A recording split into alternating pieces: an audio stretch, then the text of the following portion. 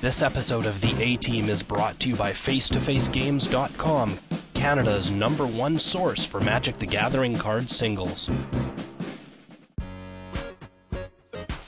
But his list was nothing special. Actually... Wow, that's just hurtful. I take it back. I take it back. I don't know why cold on your said break, that. KYT. You got cold. I did. I mean, I don't know what happened. Welcome to the A-Team podcast, brought to your ears by ManaDeprived.com, home of Canadian Magic. In 2010, a crack Magic playing unit was sent to prison by the DCI court for crimes they didn't commit. These men promptly escaped from a federal pound-me-in-the-ass prison to the Canadian underground. Today, still wanted by Wizards of the Coast, they survive as podcasters of fortune. If you have a problem, if no one else can help, and if you can find them, maybe you can listen to The A-Team.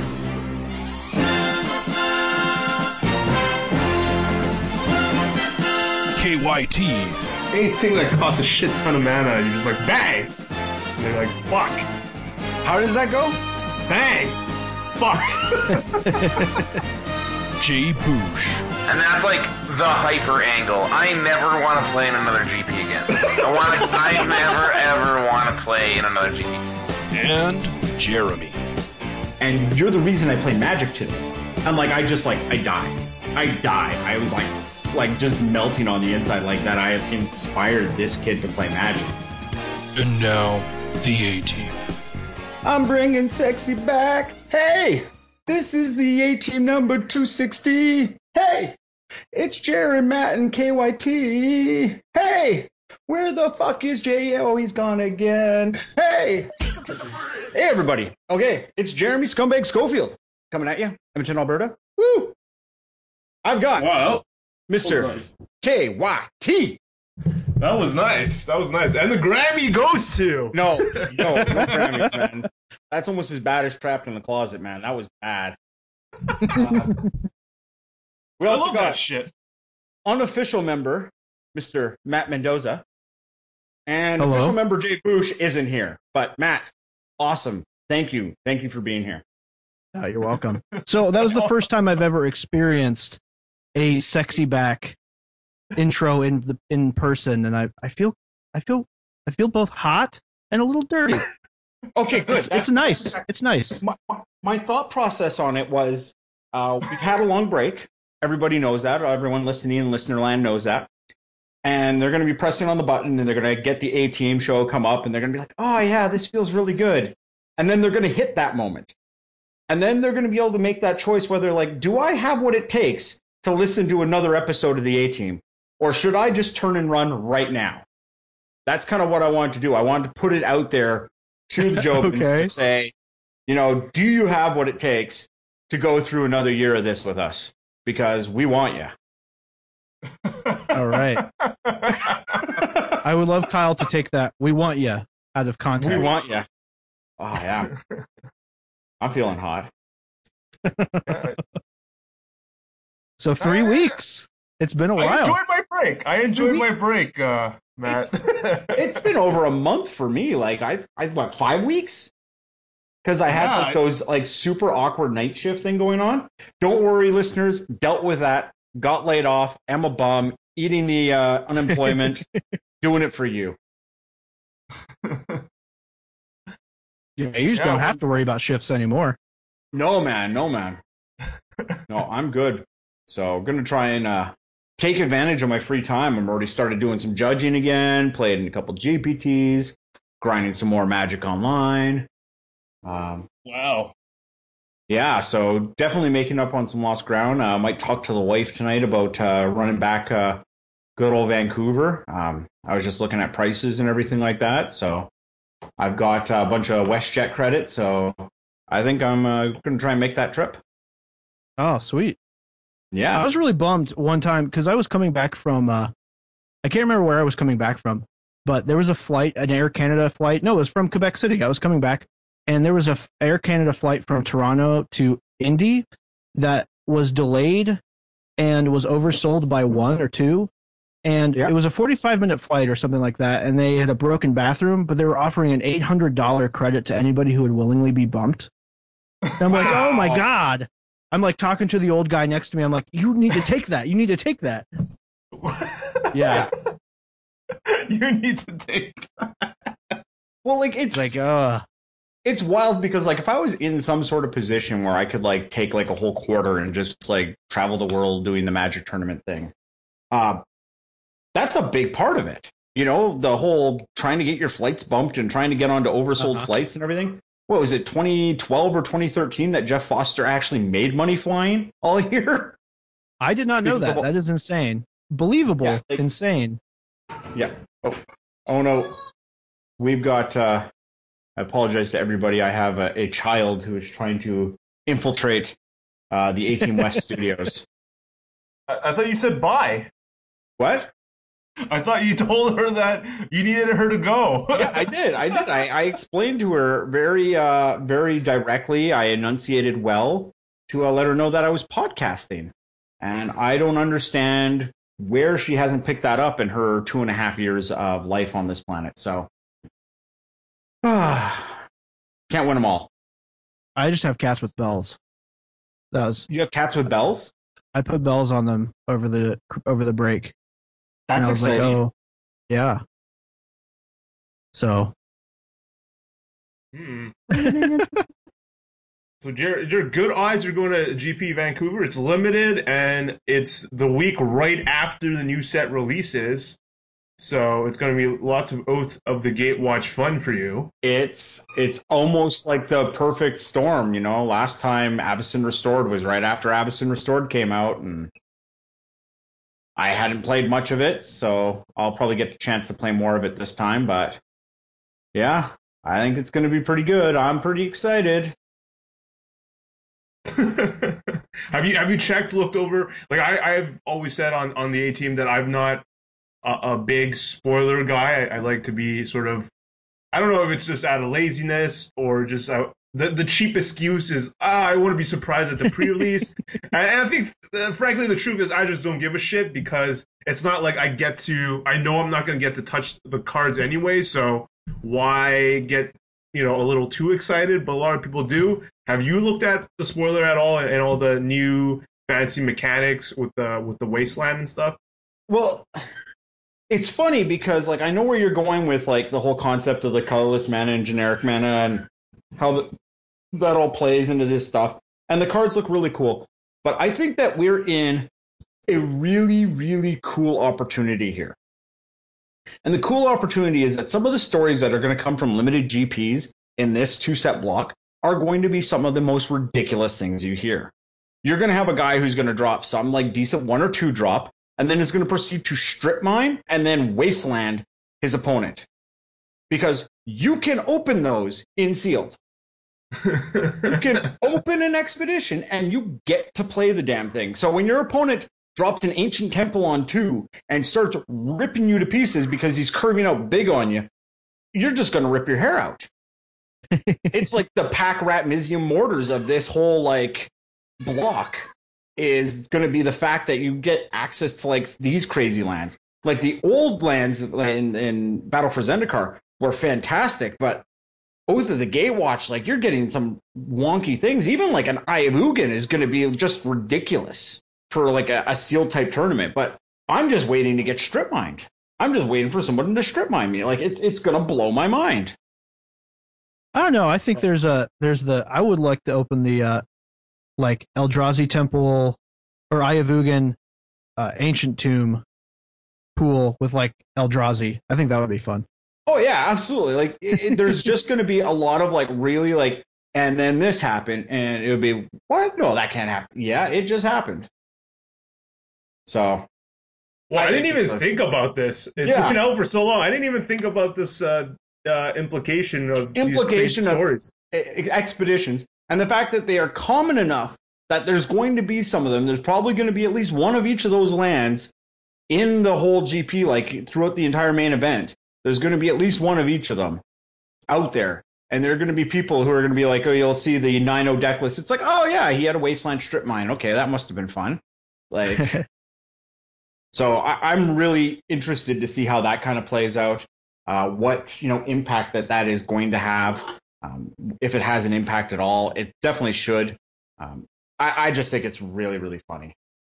So, man, I didn't even catch any of this on Twitter, or I didn't feel it in my discussion with my friends or anything. Like they just said, said they were going to be illegal. It just seems like Ancient Tomb is just pretty nutso. Yeah, yes, it is.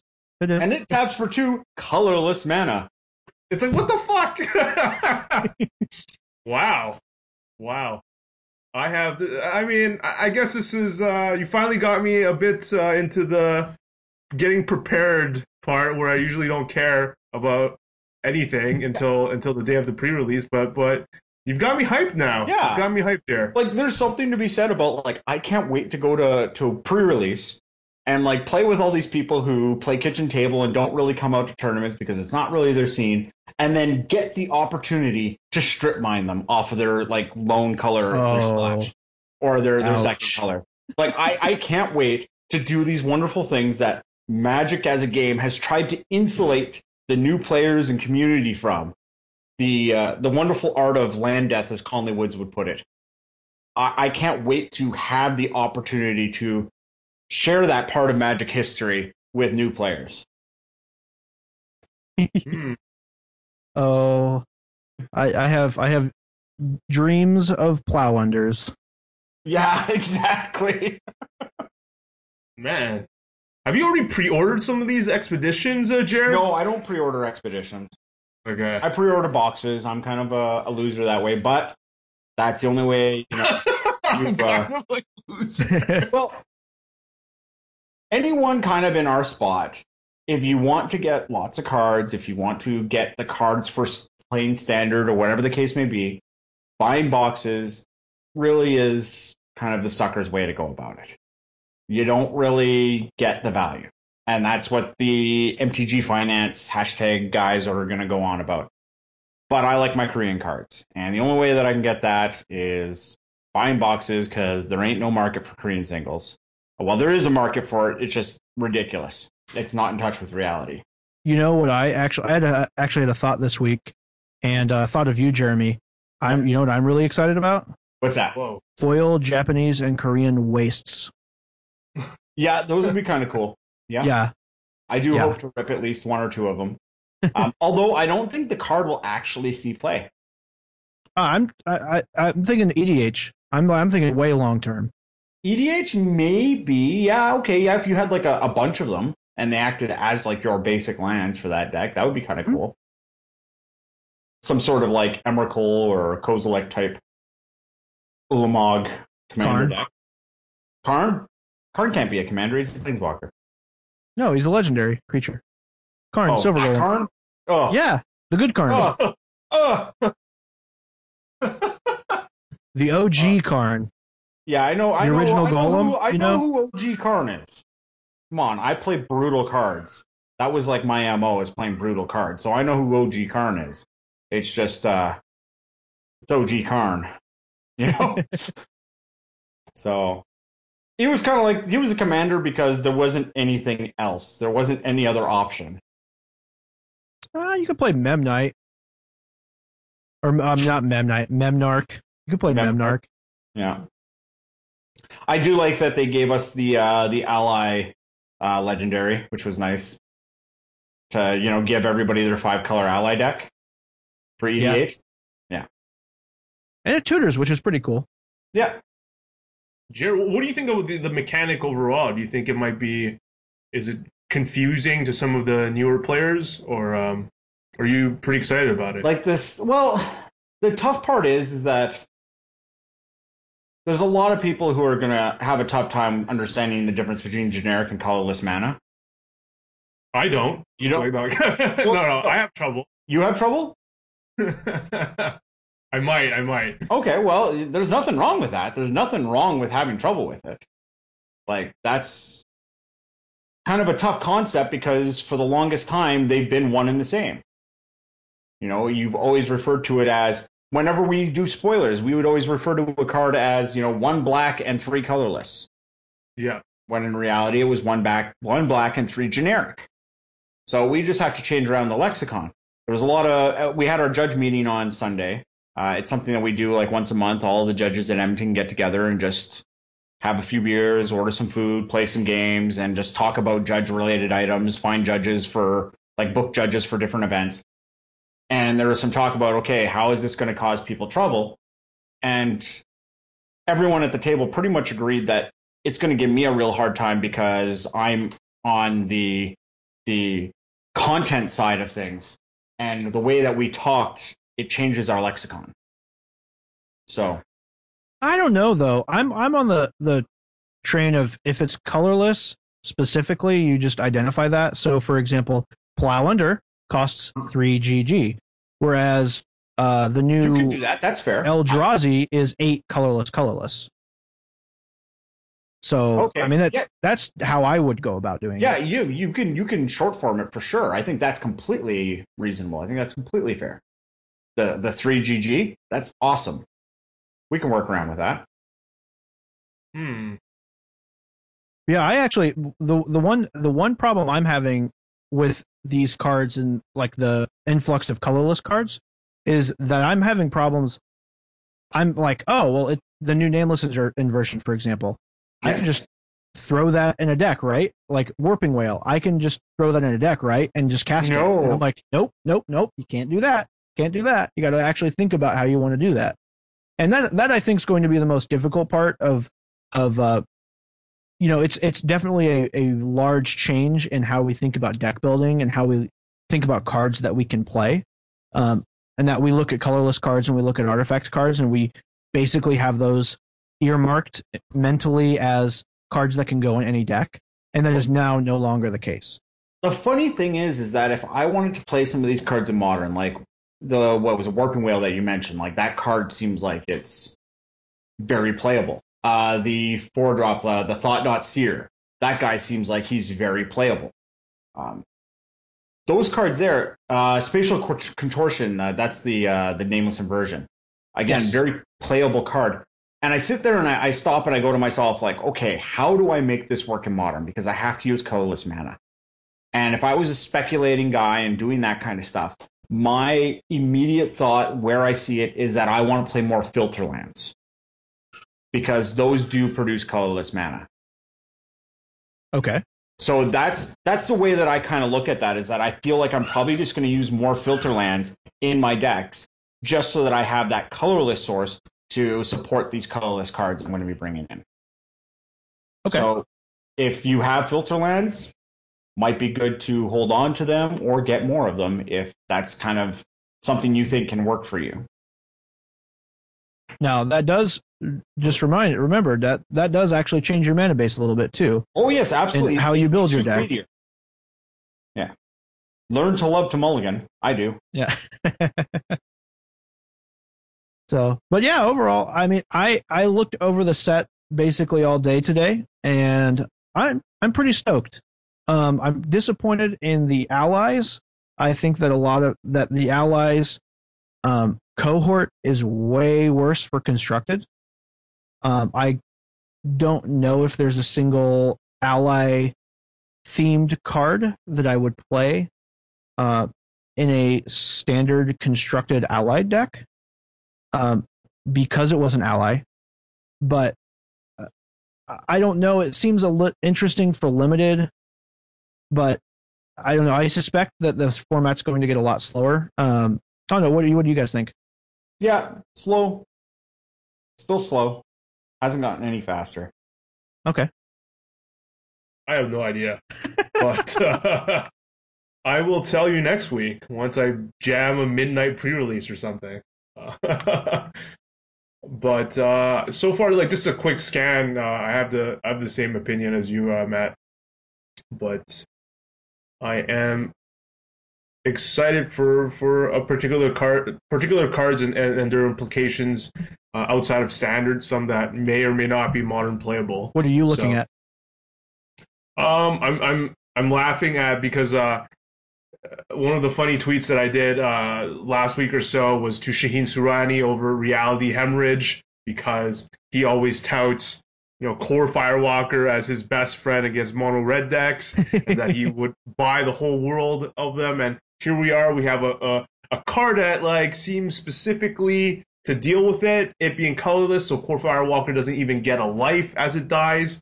Of course, this is a pretty specific answer. Yeah. To a card, so whether this is even good enough in a sideboard is left for debate. So here's the thing, though, is that decks like that were already playing Pyrite Spellbomb.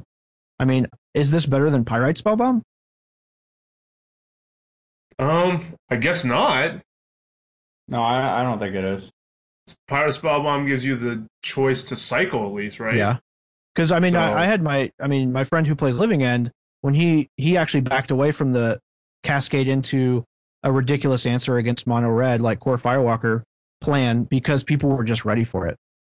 People were playing different answers. So All right. So maybe it was just Twitter noise. I mean, it may be possible. I mean, Reality Hemorrhage is an instant as opposed to Pyrite Spellbomb, which you have to like play and it has to be in play when they play their Firewalker. I don't know. Yeah, but it's not like they're like, let's say they're a blue-white control deck. It's not like they're gonna kill the spell bomb, right? So, Yeah. gonna have to think that over. I'm gonna have to think that over. But there's some cards that give me a lot of nostalgia, like Reckless Bushwhacker. I remember playing the original guy. Oh man. Goblin Bushwhacker gives me a lot of memories about that. Yeah, I play him in Dude Storm, so like I'm excited for that guy. Ranger of Eos. I played it in Boston, Iowa. Just Ranger of Eos that, or a Scoot Mob or whatever, and go to town. So there's some cards that give me that nostalgic feeling, and of course there were a lot of talk a couple of weeks ago with whether Oath of Nissa is like a green sort of ponder and how good it is it going to be, and there's I like Oath of Nissa. Yeah, it looks great. Yeah. So it's a weird thing, right? It's like an enchantment, but it feels like a spell because it reminds me a bit of like a ponderish type effect. But then it has this additional lingering effect where you can spend mana as though it were mana of any color to cast Planeswalker spells. So allows people to perhaps live the dream of playing some sort of Super Friends deck again. I like it too. One card that I saw that I earmarked for Modern was Flaying Tendrils, the new Infest or Drown in Sorrow, take your pick. And the reason being is because exiling is much better than just the -2/-2 scry in Modern, especially when you have decks that can bring stuff back. Oh yeah, like- it's still like good the against Coco like the decks court and- style decks and those types of things. Yeah, that's a good point, Matt. For the same reason, like how Anger of the Gods was like a preferred card Yeah. against specific decks. Not to mention, like you have this like Eldrazi deck that's kind of been making waves. Its core is black, and now you've got this card that helps you exile things, and it's great against like mono red or elf style strategies and stuff like that. Like it acts as like your early board wipe against like those aggressive creature based decks, even in potentially some zoo type targets. And it exiles those creatures so that you have more ammo for your processors. So, question: does Kozilek's Return replace Pyroclasm in Red Green Tron? Yes. You think so? You didn't say answer before. Answer: yes. And bears. Thank you. What's this casting cost Okay, of it's this? 2R instant, devoid, deals 2 damage to each creature, and then whenever you cast an Eldrazi creature spell with converted mana cost 7 or greater, you may exile Kozilek's Return from your graveyard. If you do, it deals 5 damage to each creature. Is the extra mana too prohibitive? Like the way that I see this card is that if you were playing 4 Pyroclasms before, you're probably playing 2 Pyroclasms and 2 Kozilek returns. Okay. Like I think you start with the split and you see what it's doing for you. The nice part is that it's really cool that you can kind of get that second board wipe off of dropping your big creature. Yeah. And that's really big because when I've played those decks, I'm not very experienced in those decks. And, we've got guys who are probably much better at talking about that stuff. Guys like Doug Potter and stuff who've played a lot of Red-Green Tron. They might be better to talk about those types of things. But the way that I would see it, if I was in an aggressive game, if I've been on the other side of that matchup when I'm playing an aggressive creature-based deck, I always seem to be putting them into a situation where they're trying to either kill all my creatures so that they can survive because I've put enough pressure on them to kind of get them on the back foot, or they're going to drop their big threat and hope that they can start getting on the aggressive themselves. Where this Kozilek return, it's kind of like it pumps the brakes once for them and it kind of shuts them down, so that they have to step back and have their creatures die. Then they rebuild their board, and then you're dropping your game-winning threat. Like the way that this card turns the corner is just ridiculous. If it's in the graveyard and you're casting your Kozilek or not your Kozilek, your Ulamog, and you're killing all the creatures and blowing up 2 lands or blowing up a Planeswalker in a land or something silly like that, the game's pretty much over at that point. Like if the second block of text on Kozilek's return happens, I can't imagine you lose that game. Well, man lands. That's the only thing. But that's the only way out. Like what Eldrazi creature spell are you going to cast that's 7 or more that gives a damn about creature lands? Oh, absolutely. Absolutely. Like if Ulamog's coming into play, it's like, okay, so Raging Ravine and Treetop Village, sayonara. What? What? Yeah. Like, What the fuck just happened? Just scoop them up. So, yeah, like when they're picking up their creatures to put them into the exile zone, they might as well just shuffle them into their deck and go to the next game. Yeah. That just seems like a really, really powerful ability. And to make your Haymaker Bomb into a Wrath of God effect on top of it is just a one-sided Wrath. Yeah, sure. All for you, So, and a couple other cards I'd like to point out.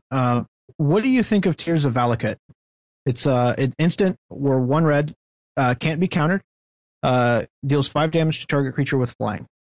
Is it a better or worse Combust? Worse Combust. Yeah, okay. It's probably worse. It can't target Deceiver Exarch. Correct. That's exactly it.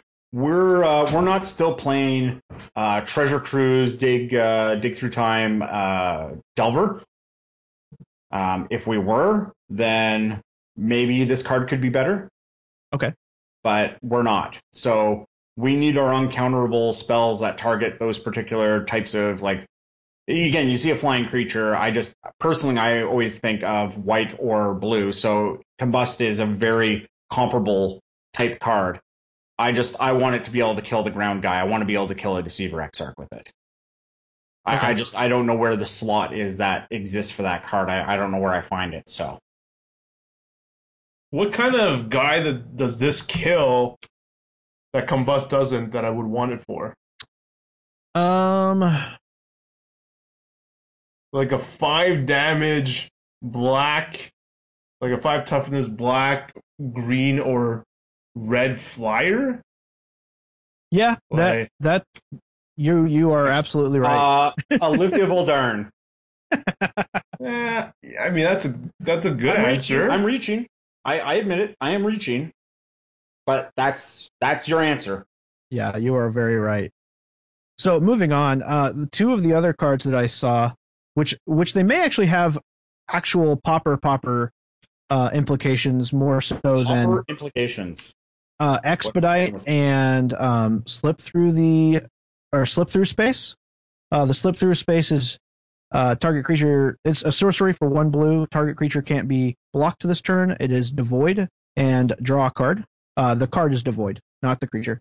As well as the Expedite, which basically is 1 red instant, target creature gains haste, draw a card. So I always look for new Storm cards, anything I can chain into other things. Whether or not these are good in Modern, I have no idea. Okay.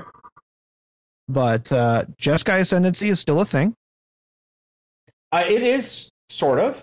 I've been playing a little bit of it. I saw that list. I thought it was pretty neat. So, I don't know. They're just sleepers. I don't know if they immediately slot into anything.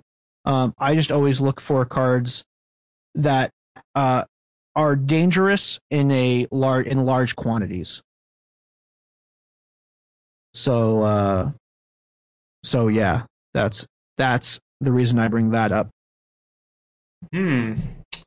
What did you think of the what did you think of the Pyroclasm effect, Matt?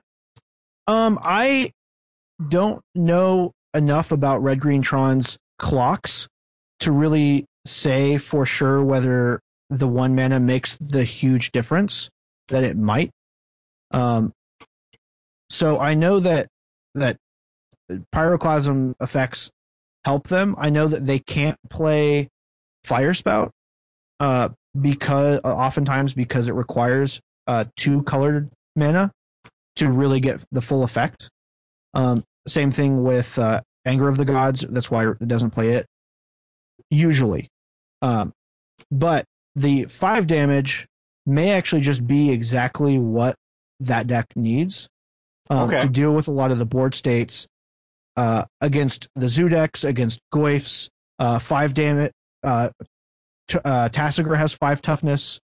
A lot of those decks, that 5 damage deals with a lot of creatures.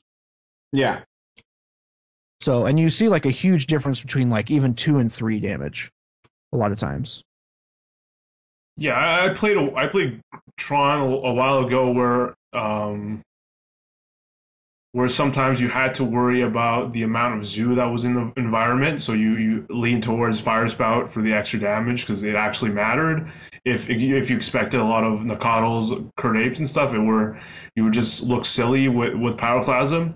But yeah, I'm curious. I'm probably gonna, if I were to start, I would start where Jeremy would have it as a 2-2 split. See how I feel, but I wouldn't be surprised if it ends up being too slow. For depending on what you're expected to play against. Yeah. Like some decks you just need it as early as possible, whether it be maybe like Affinity or I'm trying to think of decks that I would want it as early as possible. Infect, I think that matters a lot, where you really want to kill their Glistener Elf or their Blighted Agent or their Noble Hierarchs as quick, or get them to react so that you can follow it up with another Pyroclasm. Sometimes you win games like that where you have 2 of them, whereas if you have 2 copies of this one, you might lose the game because they're more of a they can kill you in turn 3 or turn 4, right? So that turn might matter, and sometimes you do get lucky and Pyroclasm a Boggle deck because they just don't have the right draw. So that 1 mana might matter. So I would try mess around with the 2-2 split, see. But I do foresee a lot of scenarios where you're sort of pulling ahead, but not quite.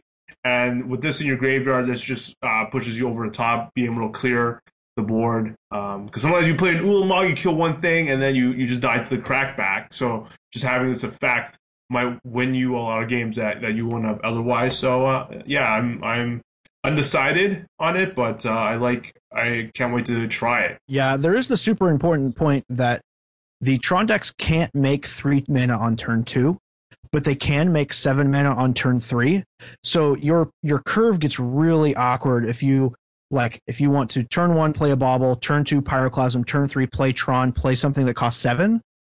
That gets really mucked up if you have Kozilek's Return as opposed to Pyroclasm, because you got to go land, Bauble, another Tron piece, and then something, and then you just go into 7, and then you play Karn, like, and then you just lose to whatever, or you play this sweeper and you waste 3 or 4 mana.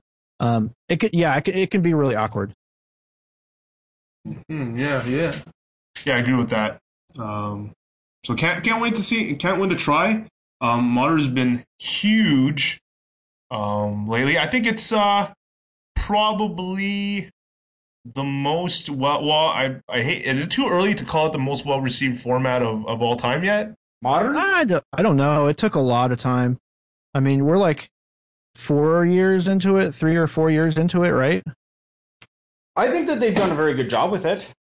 I'm very interested to see what they do with the ban list and all that kind of nonsense. So we'll see what happens with that type of action. Yeah. Reception wise, it's been huge. Especially when we were trying to construct the tournament schedule for the face-to-face games tournament series. We're looking at the stats of the past year and past tournaments in different cities and even SCG. Personally, looking at how modern events have done versus standard events, modern has just done way better overall. And we just hosted our very first weekend of face-to-face tournament series events opens. We had one in Toronto. We had one in St. John's, Newfoundland. Both of them were modern, and once again, we ended with the help of modern, and I guess the game still growing. And even if it was like during a dead part of the season, which is why I was okay with taking a podcast break, we broke attendance records. Oh, we had sweet. 200 players in Toronto. This is more than like even a PTQ in the old days, as far as I can remember. Well, not the Kelly Ackerman like record-setting days. Yeah, certainly, those don't count. But certainly more than like the 100 or few people that we've gone. And in St. John's, Newfoundland, where last year for standard events, I think we got 40, 45, 50 with modern, with the help of modern, and I don't know. I don't know what to contribute to, like the percentage of like the health of the game, etc. But with the changing of modern, we hit 90 people in Newfoundland. Like this is Chris Lansdale territory, and we're happy. We've been happy breaking 50, and now we hit 90 this past weekend. So people are absolutely loving this format. There are some detractors, but it's pretty clear. Like the casuals, the semi-competitives, the competitive players are coming out to play. And in St. John's, Nick Green won in Infect Mirror. Oh, wow. Ended up taking it down against, from what I've told, was a really young kid in the finals. And then Felix Tse, man, I don't know. I'm Asian and I can't pronounce that last name. What? How is it spelled? TSE, like Z, like. I know how to pronounce it in Cantonese, but just like the English or whatever way of doing it, I just fuck it up. Okay. He won with his brand of red-green scape shift, showing people that at a 200 player tournament in Toronto, where most of a lot of the killer Canadian players are, and he was able to weed through that field with the red-green Scapeshift deck when other people are trying to be fancy with Bring to Light and everything. He stuck, and I've known him for a long time, and he's been playing just straight red-green for a while now. So still seeing that diversity, and still seeing all these people love the format. But of course, everyone is expecting some sort of ban.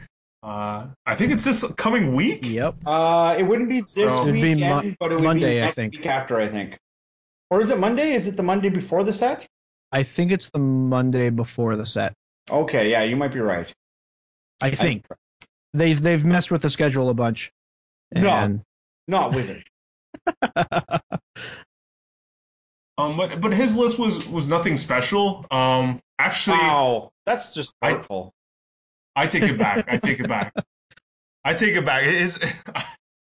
don't know why. Cold on your break, KYT. You got cold. I did. I mean, I don't know what happened. We had like, I don't know. It was just like all these people and our listeners now. I love you, but it's all these people who just like haven't listened for like 40 episodes and will still make the KYT doesn't talk joke. And it's just like... What joke is that? Yeah, it's just like...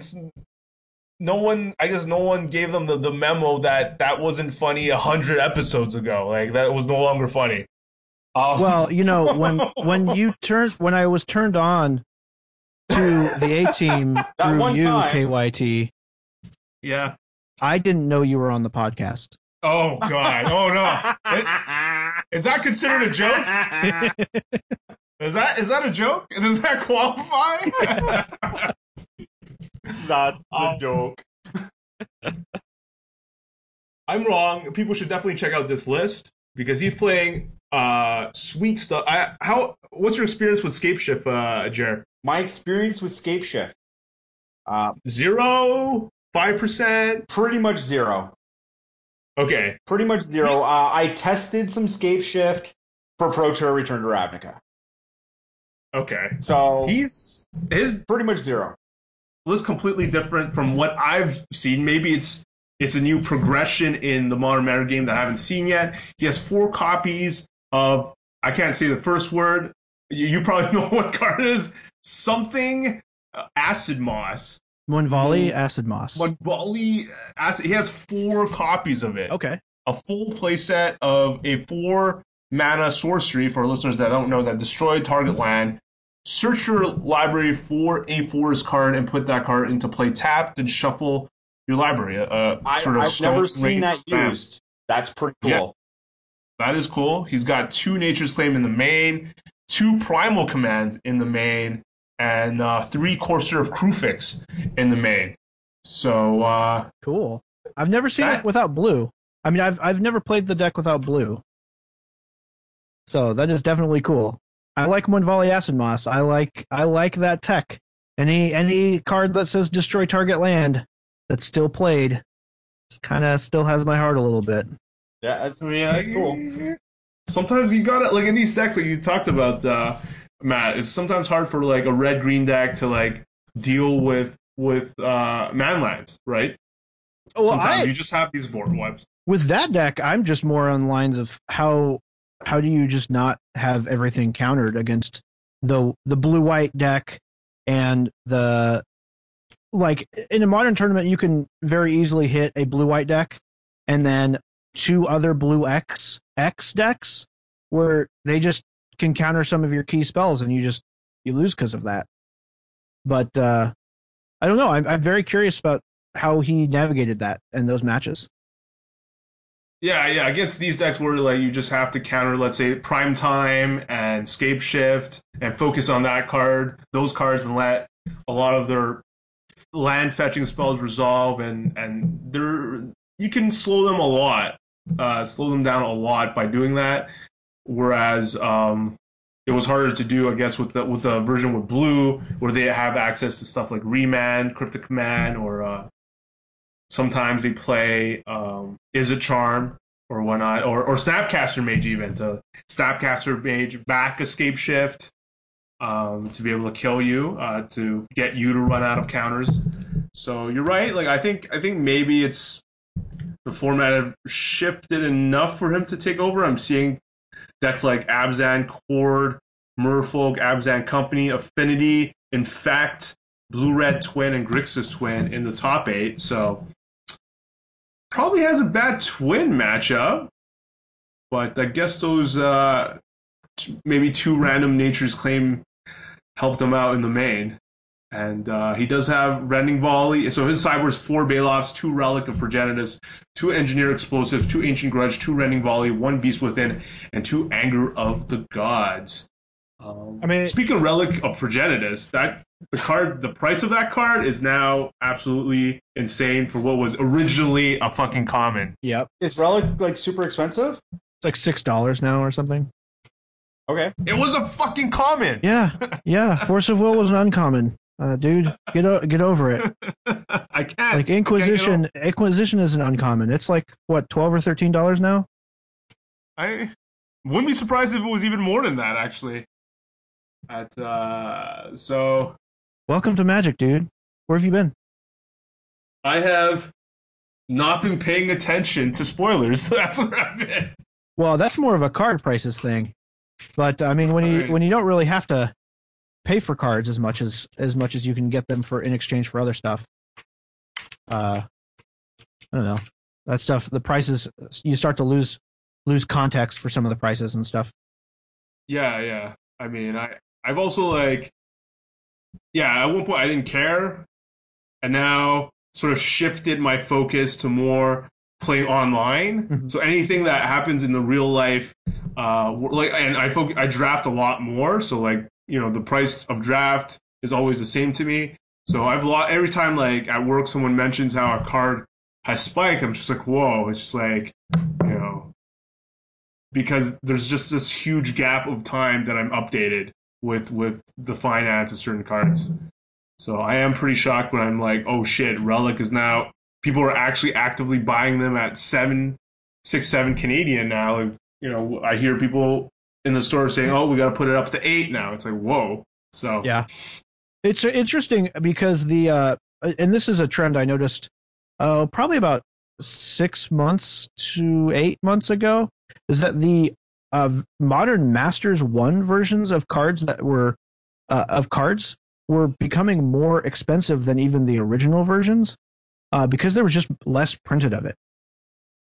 So like a Modern Masters Lava Spike, for example, would be slightly more expensive than an original Kamigawa Lava Spike, if that makes any sense. Yeah. That's really weird. Or Desperate Ritual. I think Desperate Ritual was in Modern Masters, right? Yeah, that sounds familiar. Because they had the Storm stuff?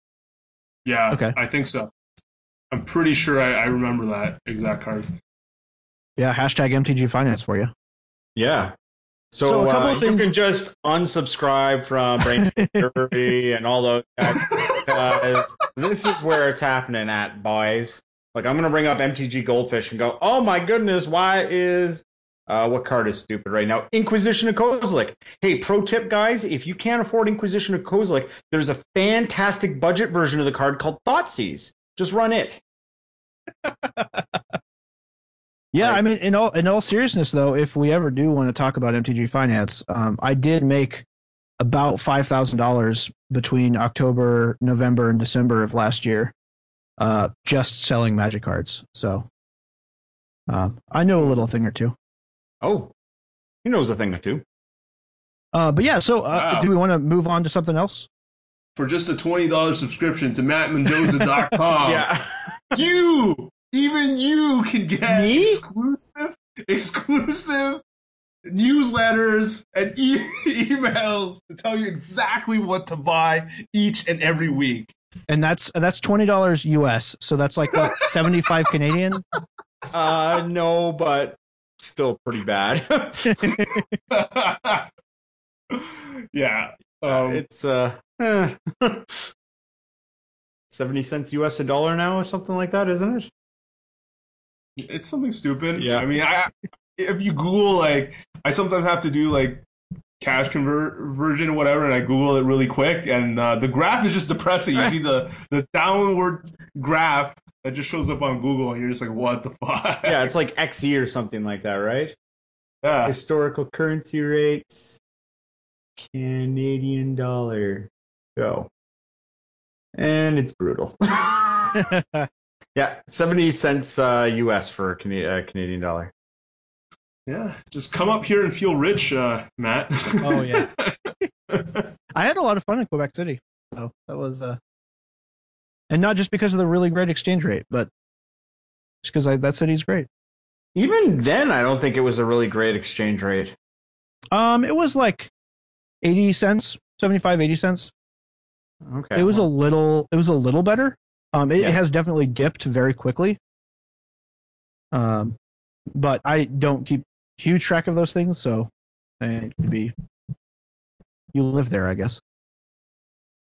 Come back up. Yeah. But I've seen this happen before, a long time ago, just because I had to, at one point, sell cards a long time ago to, before Face to Face and all these other local stores that I had were buying cards. sometimes along. I don't know if you did this at all, Jer, but I like mailed cards to these random. Some of them I don't even really know if they exist anymore. Like I think one of them was called Shuffle, Cut and Deal or something. And Yeah, I've seen it, but I've never done it. I've never mailed cards to anybody.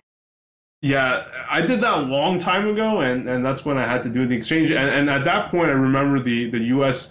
I was just getting a lot of Canadian for the U.S. that I was receiving. Yeah. So having flashes of that again, and hopefully we can turn it around at some point, so I can travel to the U.S. and not feel like I'm getting completely owned. Well, the one thing Take that's your nice cards is to that- the U.S. Oh yeah, that's true. Yeah, that's one thing I do is I'll sell in the US. I've also got a US account that like I loaded up with money prior to our money being worth nothing. So What a smart fucker. yeah, so we used to just take a section, part of my paycheck, like part of our savings, we would just cash away in US because we always try to make like a US vacation trip every year. So we're throwing money into that account every paycheck. Yeah, this thing is it's really cool. I know that I work in Alberta where we just get money and then it's like, oh, I've got $10,000. That's a fifth wheel. So I go and buy a fifth wheel. No, it's just be smart with your money. You can buy all kinds of crazy things, but just take part of your paycheck and put it in the bank. And then don't spend that money until you want to buy something big or do something with it.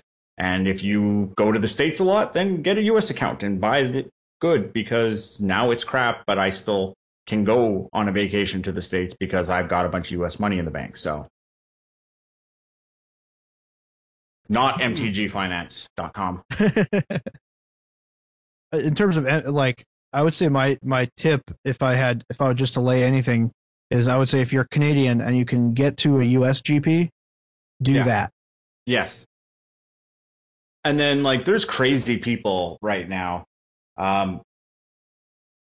Aether Games, is that what their name is? Yep, Aether. Yeah, have you dealt with those guys? Yes, actually, shout out to Aether. They have I mean, I know you guys are a face-to-face cast, and face-to-face has. Oh no, we're the A-Team podcast. Okay, we're on Mana Deprived.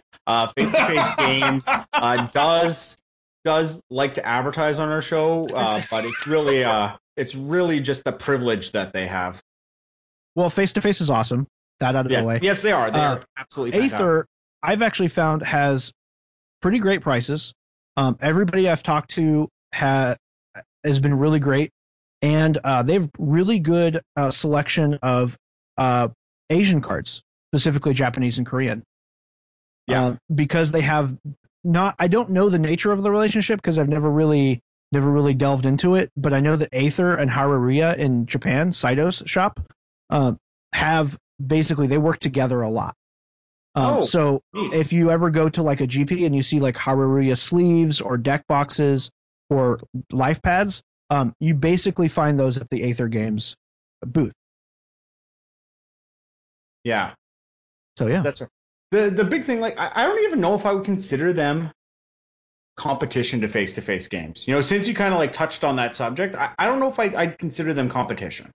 I don't. I mean, anybody who sells cards, I guess, is competition in the most broad sense of the word. But it's like I tell like again, I talk about face-to-face games at my local game store, and the conversation that I always have with the local game store is that face-to-face games is a supplement. They exist to bring signals that we normally wouldn't have inside of our community into our community. And those singles are probably going to get traded into the store, and they're probably going to be resold at a profit to the store. So for every card that face-to-face games, every single that they ship into the Edmonton area, chances are they're going to make some money on it. So face-to-face games is actually like a symbiotic relationship with them. If they're selling boxes underneath you, then you know what? That kind of sucks. But if you're doing a good thing, people are going to buy boxes from you. And most of the Edmonton stores don't have boxes right after release because they sell all their boxes, all their pre-orders. So it doesn't seem to be hurting the group that way. Where Aether Games kind of fits in really funny and why I don't think that they're necessarily a competitor is that it's my understanding that a company like Face-to-Face Games, when they go to a GP, they're not there to sell stuff. They're there to buy stuff. And that's where Aether fits in Most in of a the time, funny yeah. way, because Aether is at the GP to sell stuff. They're there to buy for as much as they can and then resell it as low as they can and just try to like make as much money as possible. But if you go to like the Aether Games website and try and find a card to buy, like to have sent to you, you're wasting your time because they have almost no inventory whatsoever on their site because they don't want to take inventory home away from the GP. So it's a very interesting little concept. I don't know if it can last, if it can support itself, but you go to GPs and like with the fact that they're in there doing what they're doing, it's obviously going to change the way that shops have to buy at these events. And that means you can make a lot of money off of your stuff if you want to sell it off. Well, here's the thing with Aether, though, that I was going to mention. In terms of competition, they actually have carved out themselves a little niche. Whereas in Japan, they don't play Magic casually. They don't play EDH. They don't play old school. They don't play anything else. They basically play in tournaments. And so what Aether has done is they've basically connected with the Japanese market, and they actually focus on tournament staples. So frequently from what I hear from my friends in the finance community is that if you want to sell your tournament staples or if you want to get tournament staples, they are one of the people you go to. Oh yeah, because that's my buddy their went down that's their niche. He was at what was the Legacy tournament last one? Portland? Yes, or Seattle, SeaTac. Yeah, Seattle was Legacy. Yeah, somewhat recently-ish. Yeah, my buddy went down there and he was selling Ojatais to them for like $20 American a piece. Yep. Like, it was just, they wanted them and they were paying ridiculous for them, and they're not even worth 20 Canadian, let alone 20 US. So. Yeah, it's like an arbitrage opportunity for them as well because Japanese cards sell more here, and English cards sell more over in Japan. So, I have a lot of friends who basically he's back now, but he basically just went to Japan to do arbitrage. So I don't know the details about everything. I'm not that deep into MTG finance, but I know that is a thing. Neat. So moving on, we did get a couple requests to speak about certain topics, so I think we should do that for like a couple minutes. What did? Yeah, we did. Fuck. Well, see, if you listen to fans, guys, think they are telling us what we can talk about. Yeah. If you would check the comments on your damn website, KYT, or you would listen to Twitter. So we had some people basically they came down to leaks, spoilers, and the Scry rule, which we talked a lot about the spoilers. The leaks thing kind of happened while we were taking our break. Yes. So being that we have, I'm kind of a judge, and Jeremy, you are a judge. And, what do you mean you're kind of a judge? I'm a level 1, but I barely keep my level 1 status. I don't know how. It's always one of those like, do I want to play in the tournament or do I want to judge the tournament? Like, which kind of branch do I want to go down? Oh, I'm still very much on that case there, but I am making a concerted effort to try and retest for L2. Okay. Third time will be the charm. So, but it's just opportunity cost. If you're doing one thing, you're not doing the other. Oh, so, yeah, but also in Alberta, just straight up cost because we don't have any L3s nearby, so you have to jump on a fucking plane to test for L2. Oh yeah. But what do you the leaks and then the subsequent bannings? Do we have an opinion on that? I thought a lot of people got really excited. I understand that they acted kind of a little bit. They pulled the trigger maybe a little too hard on everybody involved. Their investigation seems like it was done very rushed. Probably had to do with timing because it was the holiday season. So they kind of they pulled the trigger on it during the holiday season. So all the people who were impacted by it didn't have a real easy way to get in touch with the people who made the decision or the people that they needed to speak with because, again, it was right during the holiday season. The whole thought of everybody in the group getting a ban in some way, shape was or a suspension somewhat kind of ridiculous. But I understand that if I was in Wizards' shoes in this case here, and obviously you've got these people who are working on these projects more than a year out, building up this very elaborate way to spoil things, and all of a sudden word gets out well before what's going on, especially being Kozilek, and they're trying to build up the Uncharted Realms story and all this kind of stuff.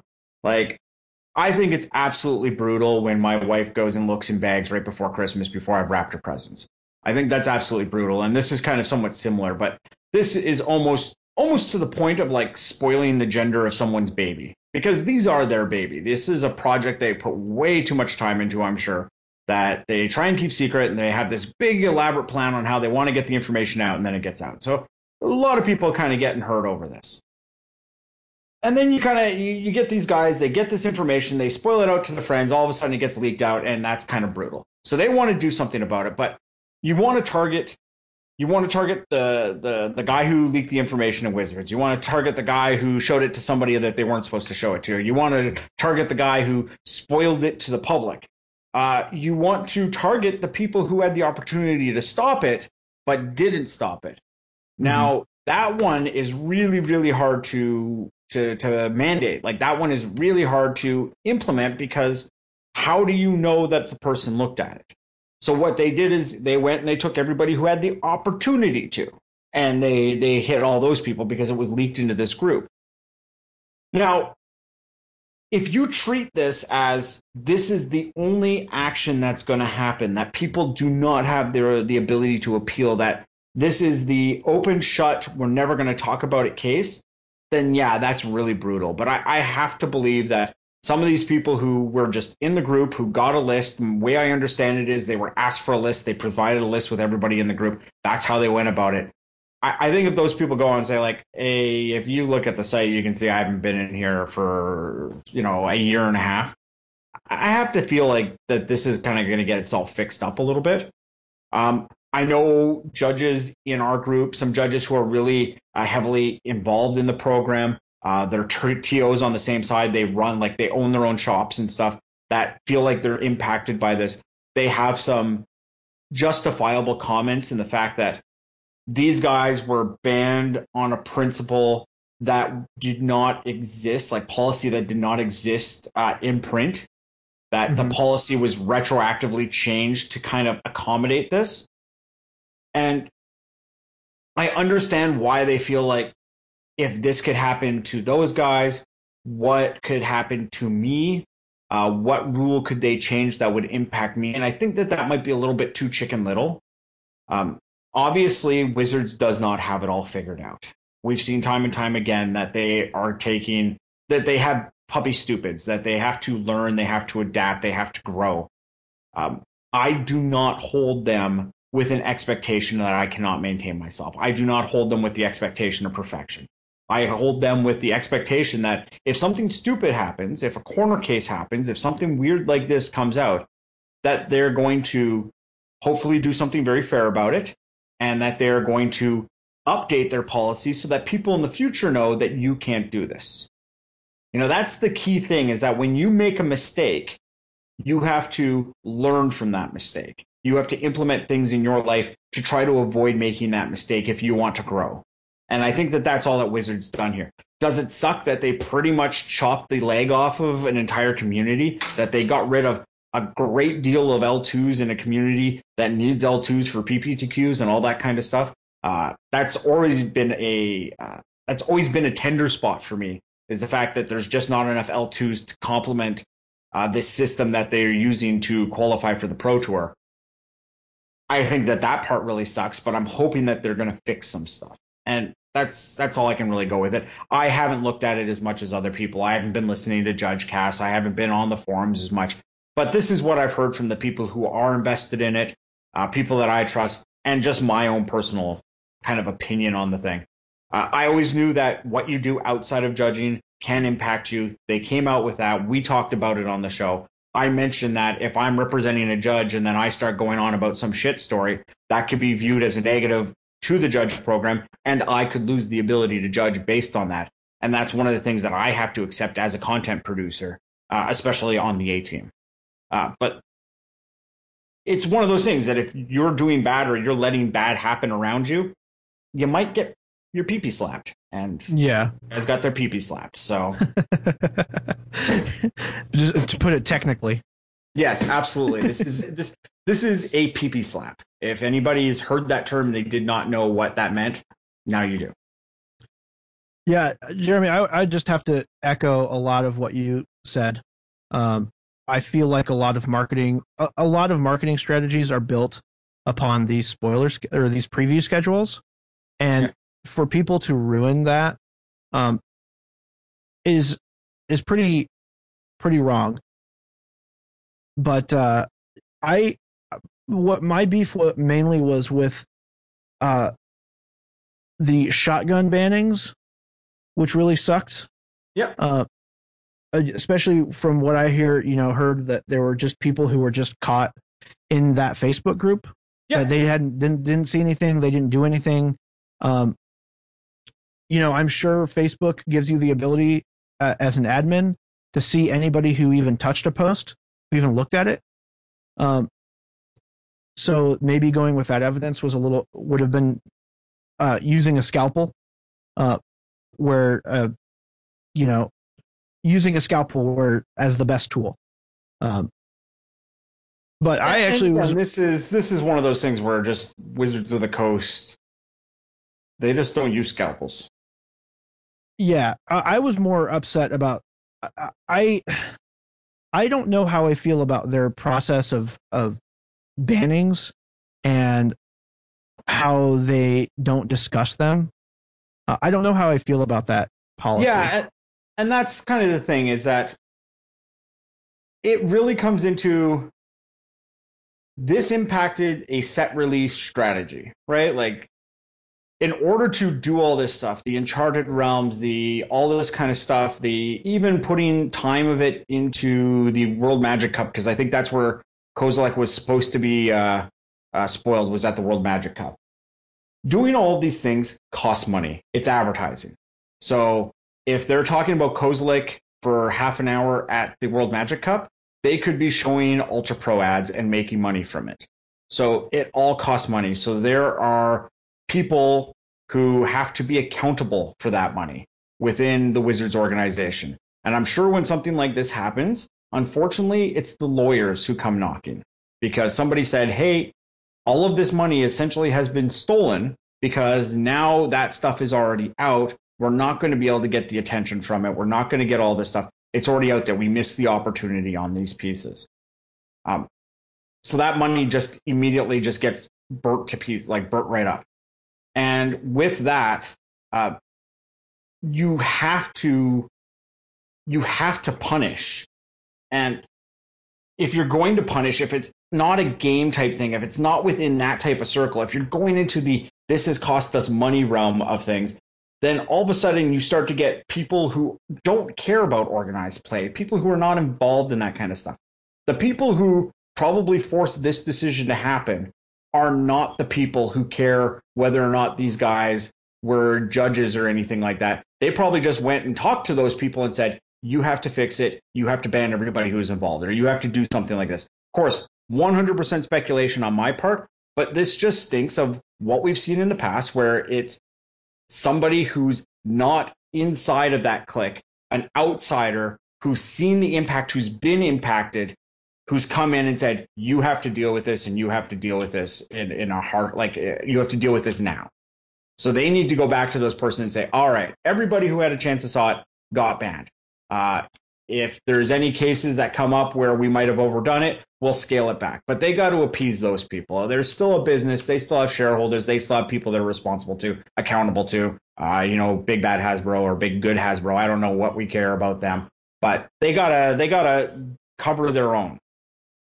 Yeah. And there might even be a case of, like, I don't know what their labor situation is like. Obviously, there was a person internally who had to be dealt with for this. There was probably an HR piece to that. It could even come from something there saying that, well, you're dealing with this employee in a very, very harsh way, But obviously, once the employee handed it off to these people took deliberate steps to damage this. Why are they getting off with nothing and the employee's getting dealt with? And maybe the employee has some sort of weird position where they can go and cause a lot of trouble for them. Like, I don't know. I'm completely in the blue on this, but the way that I just see this kind of stuff happening is that if you impact it enough, if you shake the tree hard enough, you're going to get more than just the apples. Yeah. And when you do that, then all of a sudden the scalpel gets thrown away and they bust out the hammer. Yeah. So. One thing that I'm particularly excited for going forward between this situation and the my frustration with the banning and the communication or lack thereof ties into my frustration with the communication between the coverage from the communication of the coverage changes is that two open positions actually became available at Hasbro. One of them was, funnily enough, a communications manager, which I'm assuming has something to do with creating actual press releases and things like that. And a brand manager, community liaison for the judge community, which I think is like, if they didn't already have that, I'm excited that that's a new position. So, because it gives somebody that it gives someone that judges someone to contact in case something goes wrong. I don't know if that existed formally. I'm assuming some sort of system was established for those sorts of situations. But now that this is a formal position at Hasbro, hopefully it'll be a sign for some cool changes coming up in 2016. There used to be like the judge guy that you could email at Wizards. Like there was always a guy that you could reach out to. But I think he left at some point recently, and I don't know if they've ever actually properly filled that position since then. Oh, okay. So that might be kind of the case with that. Again, there's probably people out there who know better. If you want to know, just fucking Google it. So, we'll hear about it in the comments. That's always the best way to get accurate information is let me say something. And then somebody who's much smarter, who's well more versed, is going to call me a fucking idiot in the comments. And they're going to say what the actual thing is. So I'm not fucking bitter about that at all. Yeah. So, and changing gears a little bit to something a little bit less critical. Have you guys seen the new daily MTG changes and the new content changes? Yes, I think that's really cool. I think it's really cool. Yeah, I'm super excited about, friend Corbin Hustler, Brainstorm Brewery member, and just he seems to write everywhere and talk on every podcast. Not really necessary anymore now that Mendoza's casting with us and he's MTG Finance, and now we got all that covered. So you guys can just really just unfollow, unsubscribe, Oh, no, please don't. He's a valuable resource. But Corbin is now an official part of the writing for the Mothership, so that's really cool. As well as Kenji and Kenji's doing videos. They're doing videos on the site. So they're growing up. Yeah, and then 6 other members of the community, which I apologize, but they are that I do not know all of their names by heart. But I'm excited to see some diversity. Specifically, there was Kenji and Corbin, and I think 6 women, which is really exciting. Yes.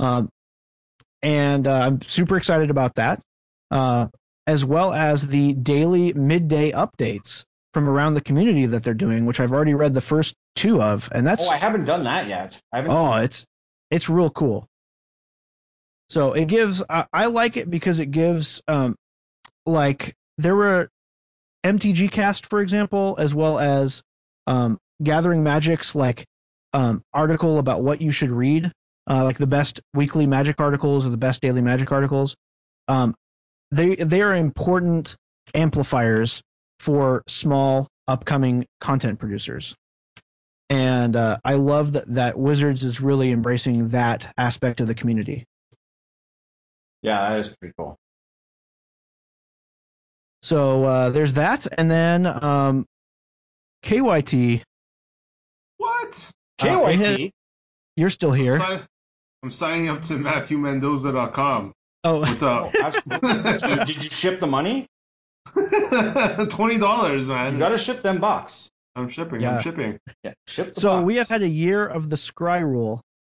This is something a commenter wanted us to talk about briefly. Yeah. The Vancouver Mulligan. The Vancouver Mulligan. How do we like it? Love it. Love it. Love it. I was there at Vancouver, and I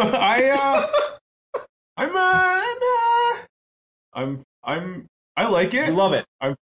but I don't. You want some more of it.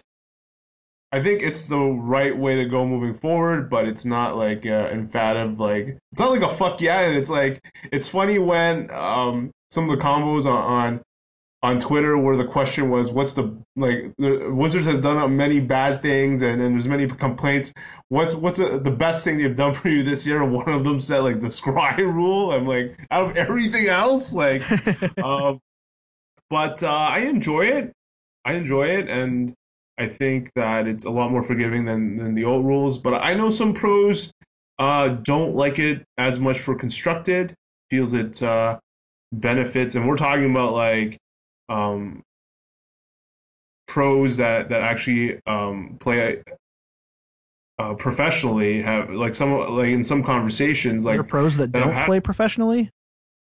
I mean, like some people are called pros when they make like one pro tour or something, but Okay.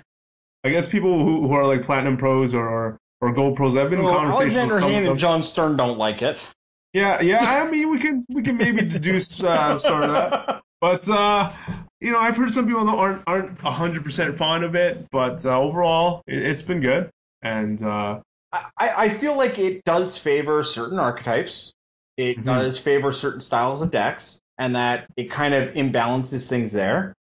But the way that I kind of look at it is I try to look at it like I looked at the removal of damage on the stack. Damage on the stack was a really cool thing. It was another level to the game. It allowed people who are more familiar with their cards solutions to a lot of problems and stuff. They could outplay people because whether it was understanding the rules or understanding how different things were going to work, you just kind of had the ability to do all kinds of more, much more interactive, or not interactive, but much more elaborate plays. I always found. Oh yeah, I was a big fan of Mog Fanatic and Goblin Legionnaire. Exactly. So those types of things. But when they got rid of it, it made sense because it wasn't as intuitive. Magic was not as fun a game as it is now to everybody because of that. And I think that making the game a little bit easier there, making the game a little bit funner, was beneficial for the game as a whole. This one here is kind of doing something similar. It's attempting to address that coverage. It always seems like these big tournaments end up seeing somebody having to mulligan to oblivion. But maybe by having that scry, they can mulligan a little bit less. Maybe you can deal with that situation where you've mulliganed to a smaller hand and you really just need something to happen a lot sooner than it is going to happen. And you have the opportunity to, just, again, be able to just do a little bit better. And I like that. I like it. I understand that there are some more strategic things happening when you don't have all the answers, when you don't have the ability to run a deck that might be a little bit greedier because you have this extra card that you get to see, that you get a little bit more out of your mulligans than the other guys. But I'm okay with that also. I think that the game can live with that. I think the game can be a little bit less advantageous for these players to make up for it. So, okay. KYT, what are you playing? KYT, are you drafting? Or are you playing constructive? No, I'm drafting. That's him, man. Oh, wow. Okay. He's the jackass, man. What do you mean I'm the jackass? You're the scumbag. I am the scumbag. Okay. Wow, so KYT really has no excuse for not talking. Jeremy is multitasking. I'm watching hockey over here. It's like for the longest time, how busy I was with work and all that kind of stuff, the only time I could draft was pretty much while we were casting. And now it's the fucking habit. Yeah. Like I try to avoid typing to people on the keyboard. But I had one person who was getting a little whiny while I was raffle stomping them, and I had to be somewhat sarcastic in agreeing with some of their statements. So, yeah. All right. So Right. a last bit of news. This is going to be a long one, I think. Oh, okay. Well, not a long. This will be a longer cast than usual because, well, we haven't casted in 3 weeks. So, but there's rumors that are going around that WotC is going after stores who are blah, blah, blah. hosting unsanctioned proxy events. Cheers. Yeah, that's very interesting. Yeah. And Because- supposedly they're threatening to revoke their WPN status, which is a pretty huge. not actually happening thing. What? It's Bullshit? It's bullshit. Essentially, our local stores have called their WPN reps, and the WPN reps have said, no, nothing's changed. Okay. Someone might have asked the question and didn't understand what they were told, but it's not changed. Okay. You're not allowed to use proxies in a sanctioned tournament. And Well, that wasn't the issue. What I had heard is that they unsanctioned were tournaments still somewhat follow the MTR, and the MTR says no proxies. Well, what about vintage tournaments? A lot of people have, 9 or 10 proxies Yeah. allowed. The way that I understand this is that proxies were on camera, and that pissed some people off. Oh, okay. And they don't want the game advertised with proxies. Well, that's really interesting because we've tried. Vintage isn't really that big at our Montreal store, and we had 5 proxies as a limit for a long time. But to sort of see if we could get more people in the store in the past 2 months, and for the next month or so, we're trying to up it to 10 proxies. So if this thing is actually true, I'm gonna have to check on that. Then we're doing unsanctioned vintage terms, obviously. I've just read a post. I think it was from even Trick Jarrett that was discouraging stores from hosting these type of tournaments. So Oh yeah, absolutely. I don't think they were ever for it. I don't think you're Right. ever going to find them say oh yeah, proxy tournaments are fun. Yeah, they're Wizards great. is Sure. never going to say that proxies are okay for anything ever. Yeah. So just getting that out of the way. Yeah. It's been a common practice for Eternal formats, especially, to allow proxies or cubes, like cube nights. Yeah. A lot of people want to build a cube, but they also don't want to My very expose first their. cube was a proxy cube. Yeah, they also don't want to expose their expensive cards, even $5, $10, $15 cards, to random people they don't know. right. Those randos, can't trust them. So, that to me, cube events and eternal events seem to be the most greatly affected by any change in this policy. The other thing to it is that let's go down this whole oh my God, Wizards is taking our proxies approach that seems to be going on. You'd even run into people testing in stores. I see people testing for big tournaments, and they will be running basic lands with 3 different card names on them, just so that they can test a whole bunch of different decks. And Yeah. apparently that's not allowed. But Well, it's that's officially it's never okay to play it. Officially that's the stance. I'm not talking about those. Wizards isn't going to go after people who are playtesting. Yeah. Pros do that all the time. Yeah. That's card availability issues are a thing. Yeah. So it's kind of disingenuous to really attack WotC for changing any sort of policy on that aspect of playing with proxies. Yeah. Like I said, my beef is with Cube. I want to protect the Cube communities, and I want to protect the Eternal communities. And if, those 5 to 10 proxies in a vintage tournament, that makes the difference between people playing and people not. yeah, so I guess my whole thing on it is it kind of doesn't matter. And where I get off saying that is that literally within the last 20 minutes, we were just having a discussion on Wizards taking action against people for something that they didn't really iterate before and iterating it after. So if Wizards has a problem with you having proxies in your store, you're kind of shit out of luck anyways. Because whether they tell you or not, if they want to do something about it, they'll do something about it. And that kind of sucks. The upside to it is if this is going to be something that they're going to be, really pushing and putting the words out on and all that kind of stuff, nice of them to say something about it now instead of waiting for later. At least, they're coming out and they're telling people before they go and do something about it.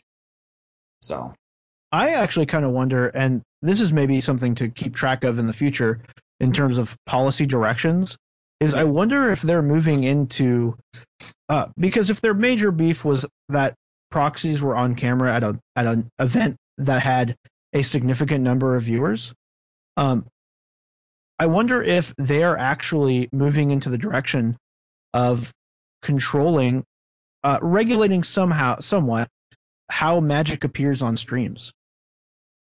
I wonder if that's a thought process that they're I wonder if that's a conclusion that they're going to, or if there's a direction that they're moving. Absolutely.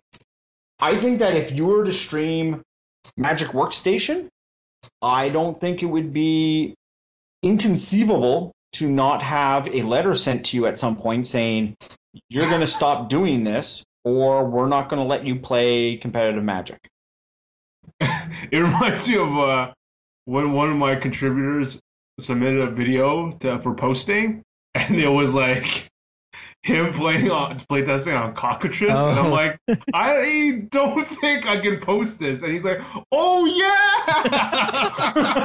yeah, and he had spent, I don't know, I guess 2 hours playtesting and producing it, so that was kind of funny, and the oh yeah reaction was the kicker. But yeah, I don't think they're cool with that shit, obviously. And that's the thing, is that I don't think it's unreasonable either. I don't think it's unreasonable. Wizards does not want you doing that. Hey, if you had a Coke fridge in your store and all of a sudden you couldn't get Coke or whatever the case may be, and you went and got some Pepsi and threw it in your Coke fridge, if Coke shows up, they're going to be pissed. So if people are not using Wizards product, they're not using Wizards cards, they're using proxies, Wizards is probably going to be pissed if they're saying this is the place to go to for Wizards cards. Yeah. If the store's supplying proxies, then yeah, there's no discussion whatsoever. But if they're endorsing it, if they're allowing it, it's a bit of a gray area. I know it sucks for Vintage, but at the same time, it's Vintage. Oh, come on. Really, Ouch. cool. Really, really cool. But I'm not part of the elite that get to play it, so yeah. Yeah, you just worry about expeditions and stuff. You That's don't spend right. your money on real things. Real things. You know what? I sat there, I'm like, I want to play a Legacy deck. What Legacy deck do I want to play? Oh, maybe I want to play lands. Nope, can't afford that. Well, maybe I want to play High Tide. Oh, $500 candelabras. Yeah. Just trade 4 of your or 5 of your expeditions, dude. For a candelabra. Sure. Replace them with the $10 versions of those cards or whatever.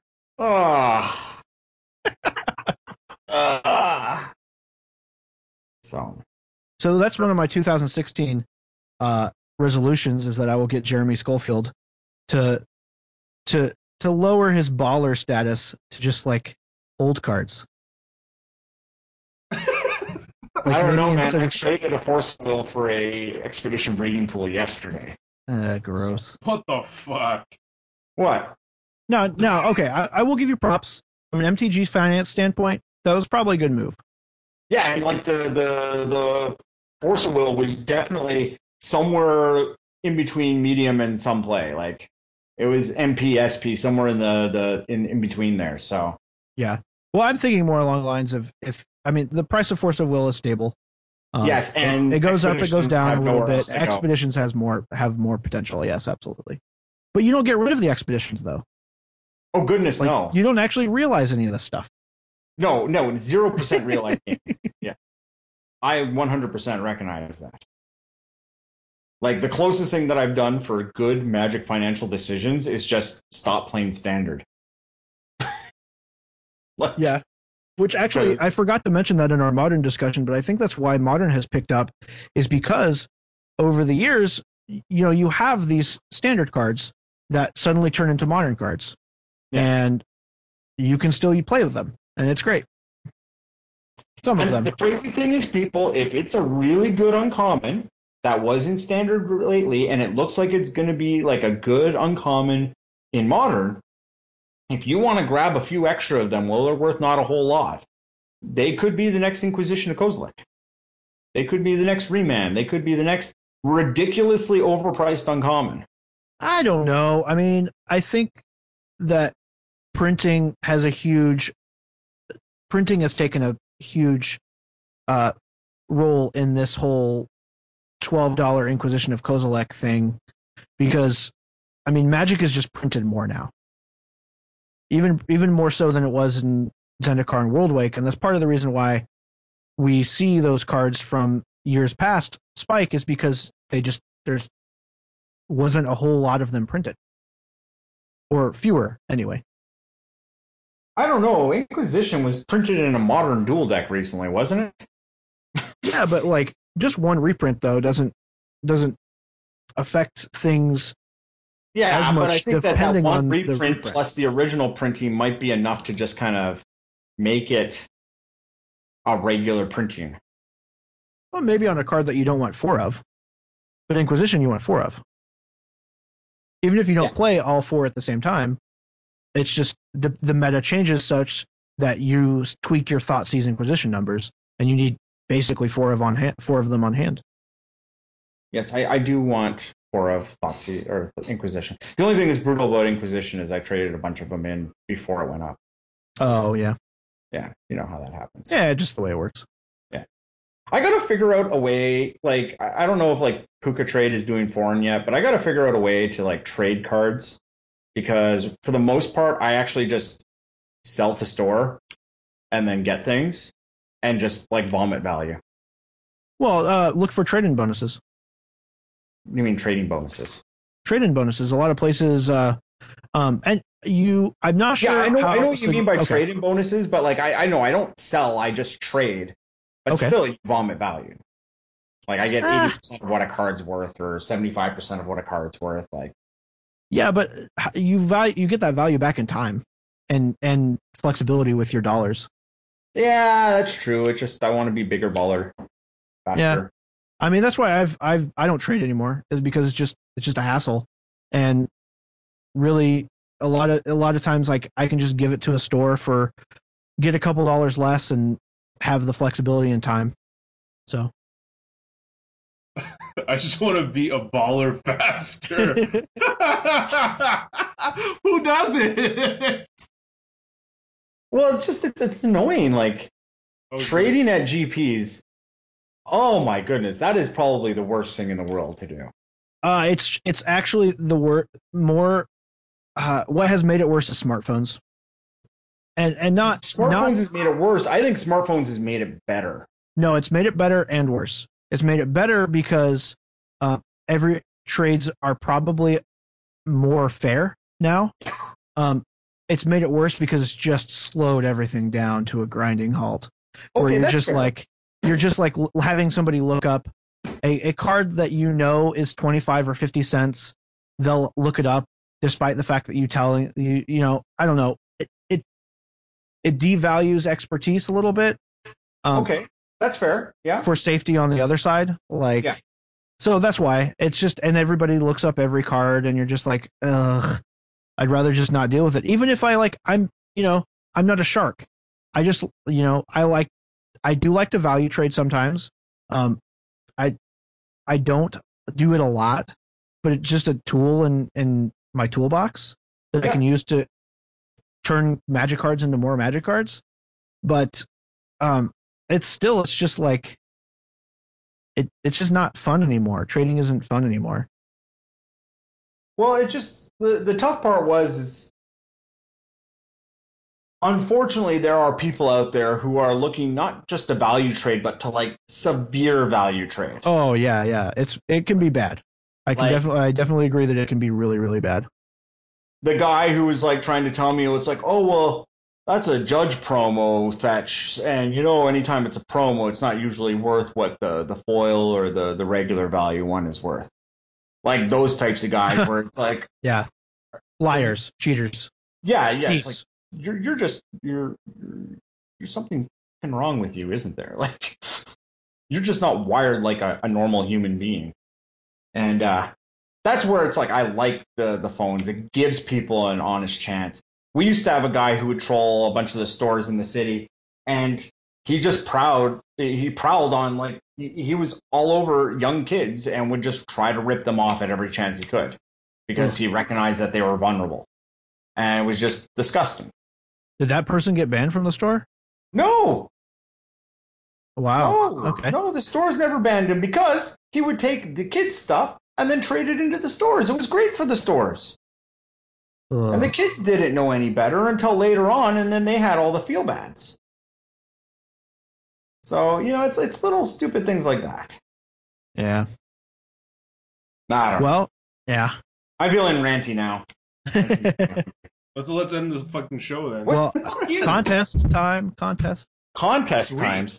Actually, one thing before, because right before the show, we started talking about, well, you guys started talking about your love for board games and such. Okay. So just want, if anybody played any new board games this past holiday. Like during the 3-week break, I played my first game of King of Tokyo. Okay, that's a Took fun game.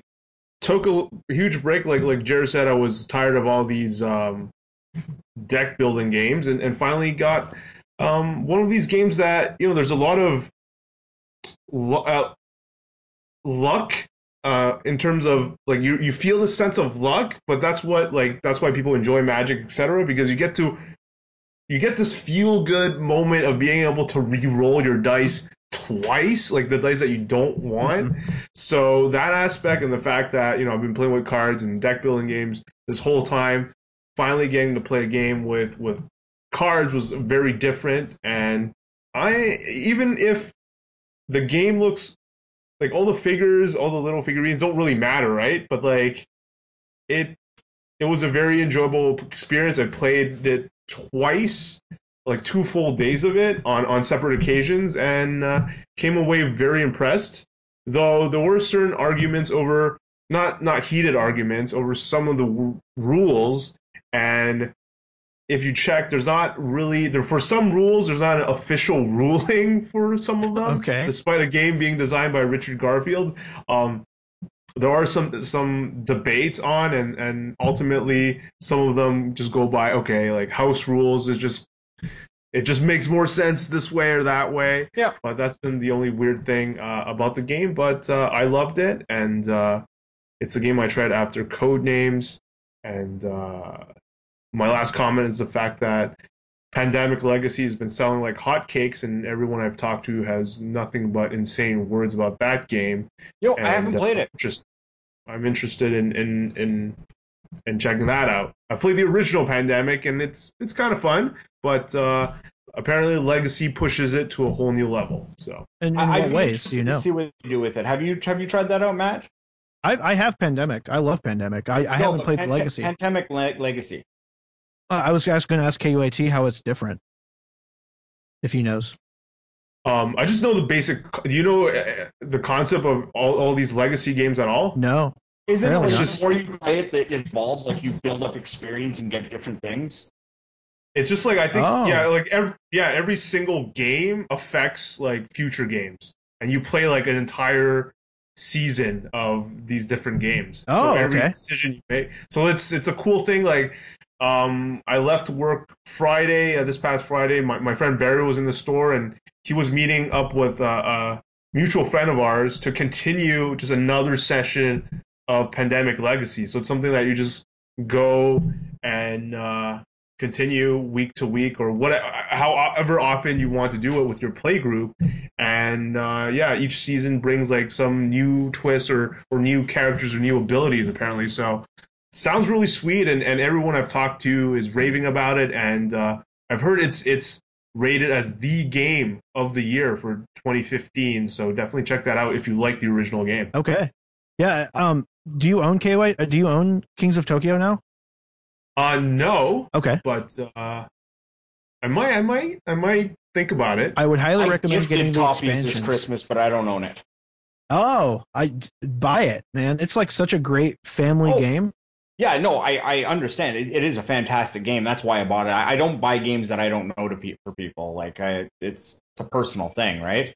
But I've played a lot of it. I love it. It's a great game. Okay. It's a game I should own, but I just don't. Yeah, and I recommend the expansions. So they add a lot of one of the things that Garfield found to be a problem in the game is that healing wasn't as encouraged. So what happens is if you roll, the expansions give you evolution cards that basically give you other powers, and you get an evolution card whenever you roll 3 hearts in one turn. Yeah, that's kind of cool. So yeah, it adds some more depth to the game. I'll definitely check it out. So that was my sort of outside of Magic gaming this holiday. What about you guys? Let's see. I was playing a bunch of Fallout, and I love Fallout. Fallout's fun. But I finally put in my Star Wars Battlefront, so I was playing a bunch of that. It's fun to run around and shoot people on the PlayStation. As far as board gaming goes, I had done a Kickstarter for Secret Hitler, which is the brainchild of some of the Cards Against Humanity's guys, one of the guys who is involved with the Resistance game, and then somebody who I think they have some background in building or doing one of the retail versions of Werewolf. So it's a Werewolf-style game, party-style game. One of the advantages of the game is that pretty much everyone plays right till the end. So in Wolf, where you're killing off people every night, this one here is having people stay at the table. There are people that die, but it's right towards the end of the game where people start dying. Once people start dying, the game's pretty much over. And it's very interesting because it's got a lot of voting mechanics, so very like Resistance in that aspect, but not so objective-y as Resistance. So really fun. They have a print and play version on their Kickstarter page, so I whipped something up with some cards and tried that out a couple times and have had a great deal of fun with it. Still a lot of the same strategies of who's evil, who's not evil, baseless accusations. The first game that we played, I ended up being a fascist, and one of the liberals who obviously doesn't play a lot of Wolf, false declared that he was a fascist right off the beginning. So I thought, like, wow, this is fantastic. We must have just won the game. I'm like, okay, well, if you're a fascist and you're willing to say it, who's Hitler? And then he accurately called out who Hitler was. He just guessed the person at the table and got it. So that made the game a lot harder because everyone believed him, even though, like, in the second equivalent, like the second vote, he all of a sudden said that he was liberal, and then he went back to being a fascist, and he was just all over the place. But people still somewhat believed what he had to say about this one guy being Hitler until, like, right to the end when everyone seemed to forget, and that guy was Hitler. So we ended up winning that game, but it was really bizarre. There isn't a lot of peeking in that game, but there are times when the president character gets to peek. So I got peeked early on, and I was evil, and I tried to convince other people that I was, I was good, and that the person who called me out for being evil was evil, and managed to kind of balance it out. And even the first guy who got to kill was the same guy who peeked me, and he almost didn't kill me. He almost killed the guy who said he was a fascist liberal, just because the guy was crazy and he didn't know what he was getting there. But he just ultimately decided he had to kill me because at least I'm a 1 in 3. So really, really neat game. This whole Secret Hitler thing. I'm excited for it. It sounds a lot like Avalon, Coup, and the Resistance, and I love all three of those games. Very much like the Resistance. Like, again, it's I think somewhat of the same family of designers. So, but yeah, really cool game. Really excited to get my copy of it. So. Well, for me, outside of Codenames, playing lots of Codenames. Yeah, we played a ton of that too. Yeah, it's just the game right now. It's super fun. We played it Me and my fiance played with a couple of our friends from Sweden at New Year's Eve, which was really fun because it introduces like our friends Brenna and Johan. Brenna is our maid of honor, and she's a native. She is a Native American. She's an American. But Johan is Swedish by way of India, and so he was my partner for all of our games, and it's really interesting when you add in a whole other element of cultural differences, because he's a gamer like me, and we get each other a lot. But there's still the fact that he is Swedish and I am American, which was a really fun aspect of the game. And we had been drinking, which makes it a lot more fun too. Yeah. Alcohol is a proven board game lubricant. So. Yeah. And I reunited with Ticket to Ride. Forgot how much I really like that game. Game's brutal. Brutal? How so? Brutal. Oh my goodness. Like, if you say you don't like Machikoro, like, Ticket to Ride is just brutal. I don't think so. I mean, Machikoro is like so obviously like playing roulette, and there's no real skill. Whereas Ticket to Ride is probably worse then. I don't know. I have to play more games of it. That's all I got, man. All I got. I just stomach don't feel good. I kept trying to learn backgammon, but I never found anybody to play with. And we also played a group game of Exploding Kittens. I finally tried it KYT in a party context, and it's fun, but I think that game is fundamentally flawed. I don't think I disagree. Okay. Well, my major flaw is that so part of the fun of the game is that you can use pairs of cards that don't do anything to actually do something. The problem with the game is that they only include 4 of each card. Yes. In the main deck, which is not enough to really, especially when you're playing 5 players and you're like separating out the cards and you're getting lots of when there's just not enough. There needs to be more than 4 copies. And so I feel like in that game, it's separated into 2 halves, or maybe 3/3. The first 2/3 of the game is kind of boring. Wait a second. In Canada, we call them periods, okay? Okay, periods. 3 periods. 3 periods. The first 2 periods are kind of boring because everybody is either doing nothing or they're like doing a minimal something and drawing a card. Yeah. And then the fun actually starts happening when the deck gets really thin and you start to have to avoid the exploding kittens. People start running out of diffuses and stuff like that. So we played it. We played a game, and it was exactly as I had imagined. But then we mixed it up, and then I took my. That's another flaw of this game that I have found is that they ship if you bought the not safe for work deck, it's actually just literally just a second copy of the game, which is like how lame is that? It's not an expansion. It's just so I have 2 copies of the game that I can't really play together. So what I did was I actually took out all of the cards that don't have instructions, and I replaced them with the instruction cards from the not safe for work deck. So it's the entire deck is shuffles and look at the top 3 cards and steal a card cards and attacks and everything. There's no like kittens. No cats anymore. They're just unexploded. No cats anymore. Yeah. So and that kind of fixed it. It made the game much more interactive, but I want to do some more tinkering with it to figure out if I can find a good mix of like fun in the early game as well as fun in the late game. I don't know if you found that to be the case, KYT.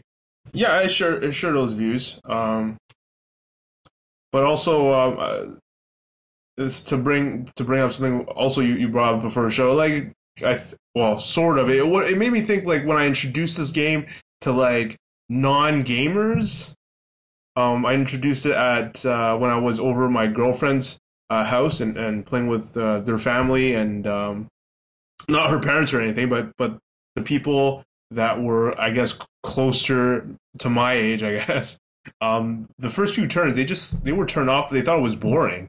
Actually, it kind of is, where you're just like it's one of the things that I think the game needs is an element to maybe force interaction to where people are kind of afraid, because naturally when you have a game like that, especially for people who are kind of new to it, they're kind of timid.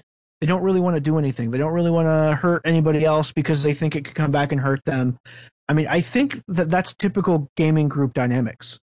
And I agree with that, but I think that there's an onus on the person who's doing the game to play loose, to encourage that behavior.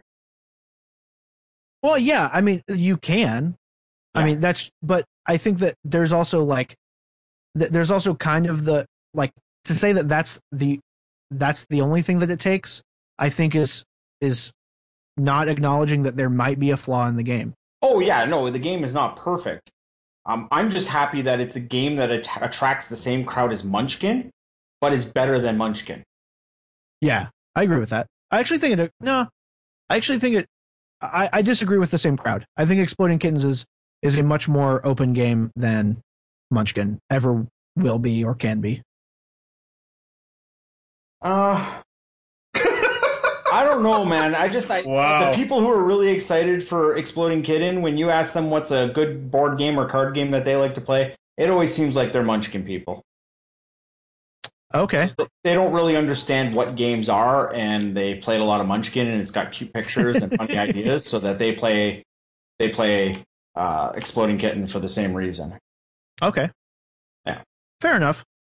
That's kind of a douchey thing to say now that I look back in hindsight, but I'll go with it. Yeah. I'm also excited because I'm kind of shifting my board game collection, and I'm getting rid of, I hate Cards Against Humanity, for example. I'm getting rid of my copy because I'm just tired of it. It's not really that fun to play. And I think that there are other simple enough games that you can teach people that have a very similar dynamic. So even that fighting game, I can't remember what it's called, but you create a fight. Yeah, the Card Fighter or something like that. I think it's called that. Yeah, I know which game you're talking about. But yeah, I'm excited about. I'm getting Kittens in a Blender, which is a fun group game. I don't know that one. Basically, you're supposed to save your kittens from getting in the blender. So I'm getting them blended. Good concept. Pretty straightforward. Yeah. I played that a while ago. I don't remember if I liked it or not. It's been a while, but I've definitely played a few games of it. I actually want to go back to Pandemic. Okay. And why I want to go back to Pandemic is that when we were talking about Pandemic, I wanted to say something I totally forgot. Didn't really forget, just didn't really see a good time to slot it in, but it's still nagging in my head. So my biggest complaint with Pandemic is that the alpha personality at the table has a tendency to take over the game. I've seen games of Pandemic turn into one or two players playing the 4-player game, and a couple other people just kind of sitting on the sidelines, not really participating, kind of getting pushed out of their own game. I don't know if that's kind of a unique thought, but that's one of my experiences with it. Have you guys tried out the XCOM board game? I have not. I do see those problems within cooperative games that require healthy group dynamics. Yes. So I definitely understand what you're talking about. Yeah. But I'm curious where you're going.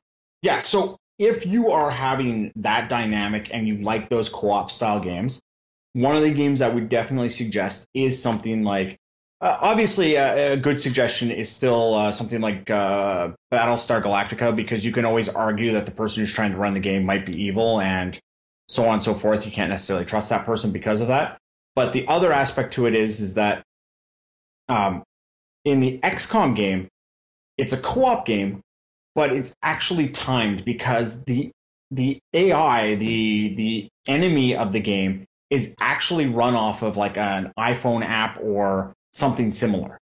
Ooh, that sounds exciting. Like PC and stuff like that. So the enemy is actually played by an app on your iPad or on your iPhone. And everything's timed, and if you use too much time, you actually get penalized for it. The game actually will hinder your ability to play because of that. So where that becomes like really cool for me is that the games that's been a problem in the past where you have somebody trying to dominate the game and trying to be in charge of the whole game. They don't get to do that in this game because they're so busy doing all of their stuff. Because the game, it assigns 4 roles to players, and those roles are responsible for a lot of stuff, but not a ton of stuff in their own unique area, and they do interact with other players. So there's enough time to say, like, who needs this? But there's not enough time for somebody to be like, okay, you should be doing this for that guy, and this for that guy, and that for that guy, because that guy's too damn busy trying to take care of his own stuff. So it puts a little bit of pressure on you to keep up with the pace of the game. And that makes the game a lot funner for everyone else involved because everybody has to carry their weight in that game. Cool. So, yeah. So if you're having that type of situation, blah, blah, blah, blah, blah, that's a really cool game to try. And what's the complexity level? Because I know before the podcast, we actually talked a little bit about board games and how I'm culling from my collection a lot of the way more complex games that take a lot of time and that require a group of gamers to sit down and play because they're just too much. They're not good kitchen table games for people who want to play a game and have a conversation. They're more for people who want to invest like 4 weeks of learning this game so that they can start playing it optimally. So like I'm getting rid of Caverna and some others, but how does that game fit within that spectrum? I would say that it might be one step higher than Pandemic. It might be just a little bit more complicated. And the only reason why I would kind of go to that point is that in Pandemic, you have that personality who's going to guide everyone through those first couple games, who's going to run the game for everybody so that they can kind of see what's supposed to happen. In this one here, that person's not necessarily available. It is to an extent, like 3 people could help the new person play the game. My wife is not a very geeky person. She plays some board games, but mostly because it's a passion of mine. I would have a tough time with her playing this game. So not super friendly, but if you have a bunch of people that you play Magic with or that you play board games with, they don't have to be hardcore board game aficionados, but if they're used to playing board games on a regular basis, if that's something that's really exciting for them, this game's going to work out fine for them. I'd say no more complicated than like a Battlestar, no more complicated than a Lords of Waterdeep, like not a super complicated game. Okay. And the strategy is very tough to say because the game is very repeat playable because there's so many different ways you can play the game. There's a bunch of different missions. The different missions impact what type of enemies you run into, which impacts what type of strategies you want to use. There's difficulty levels, so you can crank up the difficulty or crank down the difficulty. So there's a lot of like really neat ways that the game kind of plays. So cool. Yeah. I'm excited about the premise of including technology.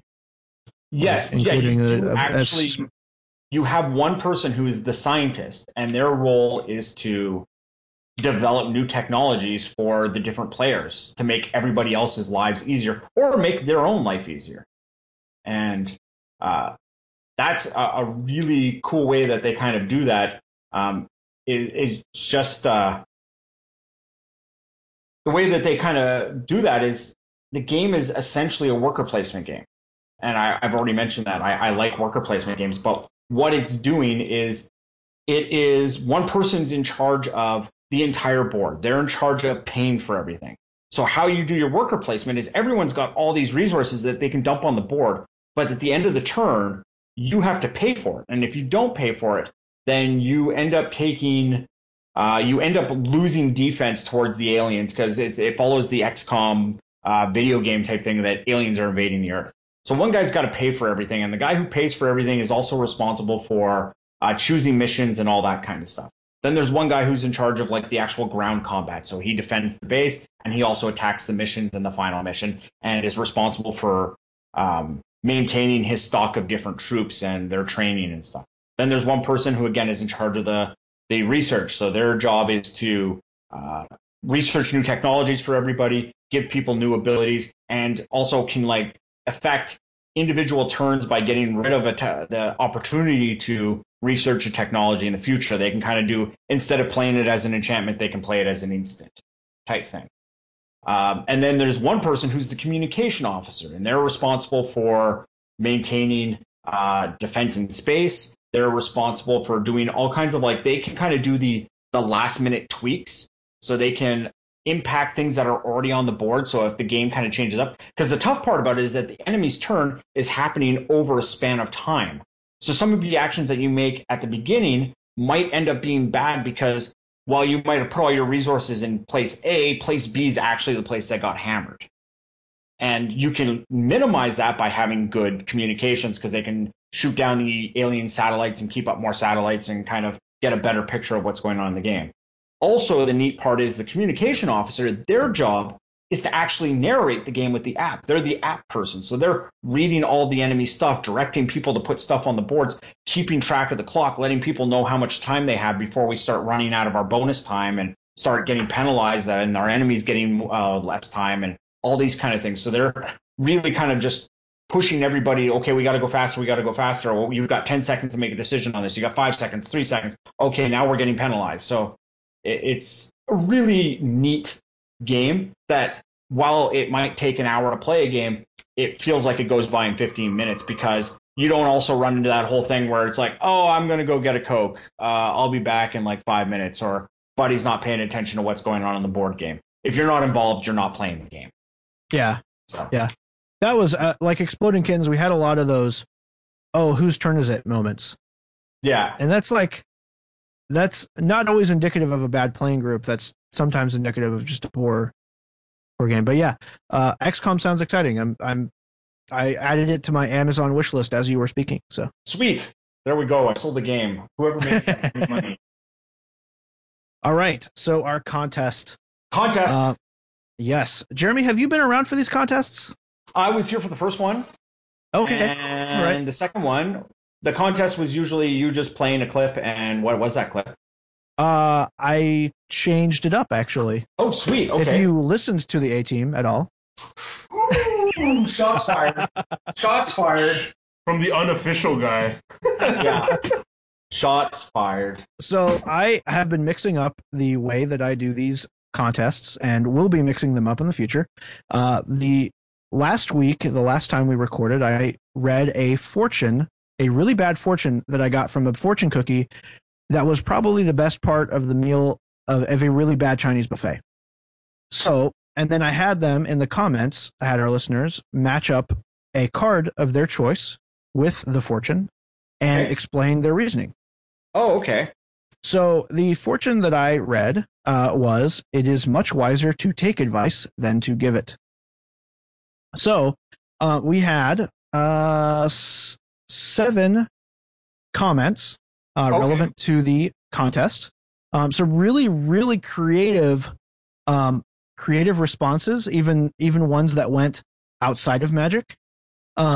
So I'm just going to read off the name and the response, and then you can go to the episode 259 webpage to read the relevant comments if you are curious about their reasoning. So the comments are in order. Samuel J. McKenna, his card was Steam Augury. Stephen Tran, his card was Reigns of Power. Classic, love it. Mandrew went to Hearthstone, which is that's like another game or something that people play instead of Magic. It's like a worse Magic, right? Hearthstone's neat. But his card was the coin, which I am assuming is relevant to people who know. Do you know Hearthstone, or are you just pretending? I don't. I mean, I know of the game and I know a little bit about it. I've seen a couple games, but I've never really never really pursued it much more than that. I don't have an account or anything. So the concept of the coin is that Hearthstone is very built on curving out. Yeah. And the coin is essentially, if you go second, you get a Simian Spirit Guide. Okay. That's pretty much how it works. Okay. But yeah, he talked about actually. So his comment was more to the using the wisdom he's gained to properly play the coin. Michael Tien, his card was Cowed by Wisdom. Dan L, his card was Sizzle, another classic. I love it. Alex Walsh, his card was Prime Time, relevant to the red green scape shift discussion. And then Max Roche wrote a brilliant little piece about Thoughtseize. Okay, I thought was really cool. That's a good one. I like that one. So my choice. Now, some people went to further links than this winner to explain their choice, and their work did not go unnoticed. But I have a soft spot for this card and this block. Cowed by Wisdom from Michael Tien. I chose your card to embody this fortune because you didn't give much of an explanation, which was fine. But I felt like it was really spot on and just brought me back to a nice old Magic place.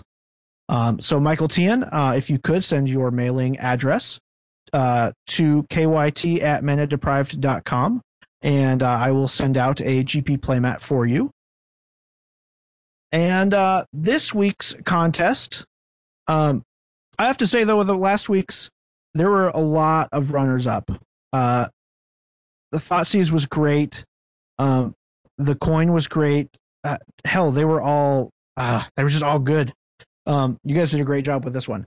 But I got a new fortune, and I'm going to run this contest back. Run it back. Yeah. So the fortune, I felt had actually a strong thematic similarity to Battle for Zendikar and Zendikar block in general. And I don't remember where I found this fortune. But it just appeared in my pocket, and I thought it was kind of funny. So the fortune is, emptiness is the mother of all things. Now, I'm going to limit this contest to cards that were printed in Zendikar, World Wake, Rise of Eldrazi, and then the new Zendikar block only. So you have those 5 sets to choose from what was the thing again? Emptiness is the mother of all things. It's very nihilistic for a fortune cookie. Yeah. But yes, that is the new contest, and congratulations, Michael Tien, for... I hope I'm pronouncing your name correctly. If I'm not, please let me know.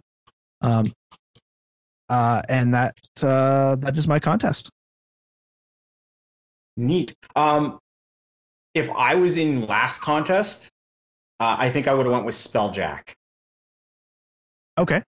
Yeah. Why is that? I like the whole concept of just taking someone else's advice. Like literally taking their card and casting it. Better than just casting my own. I'd rather cast their spell. Okay. I always have a soft spot for Spelljack. Yeah, Max Roche kind of went with his Thoughtseize and Stephen Tran with Reigns of Power. That was basically their kind of logic towards it. Absolutely. So I kind of like where they're going with that. I really like that. This one's really neat.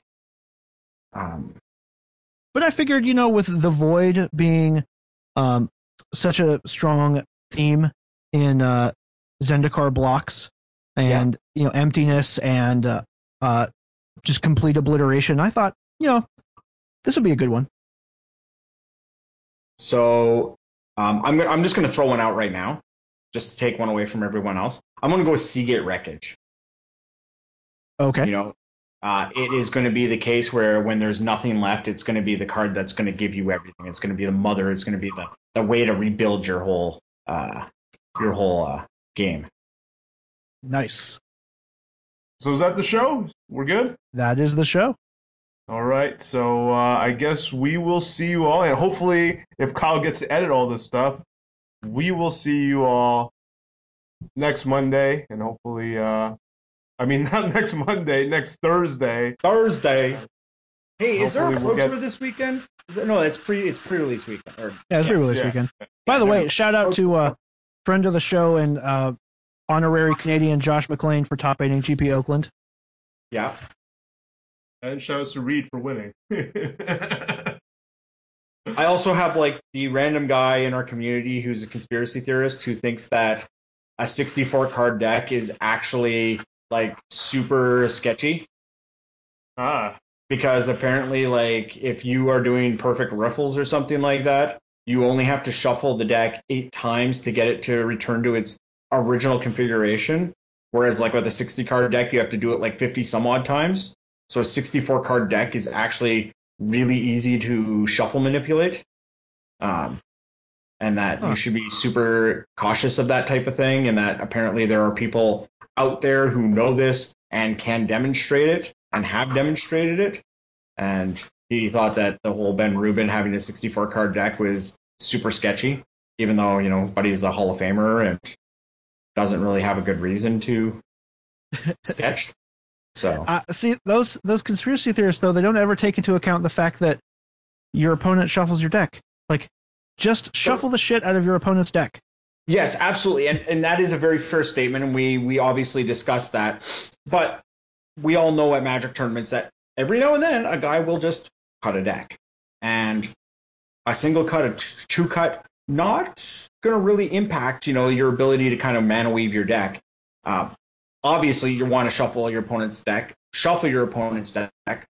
sufficiently randomized, but it's a low opportunity cost gambit to run on somebody, is like their whole argument. So I thought that was really interesting to see that discussion come up.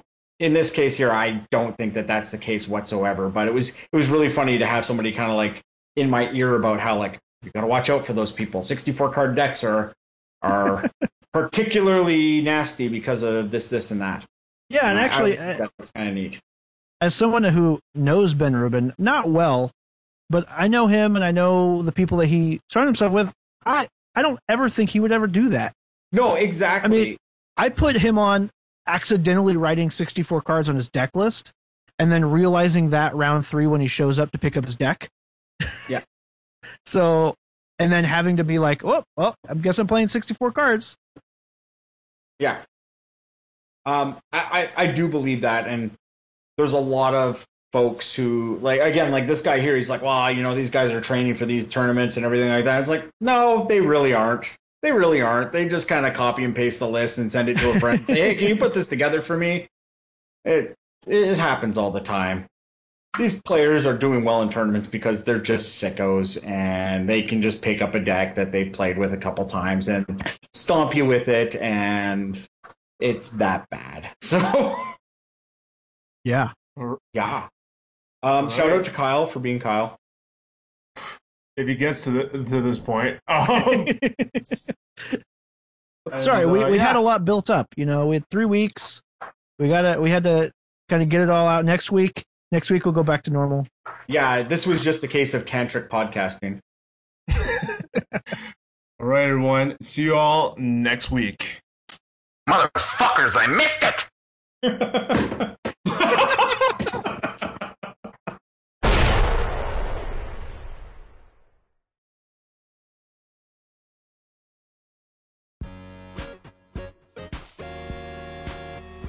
Sorry for missing it, guys. That is unbelievable.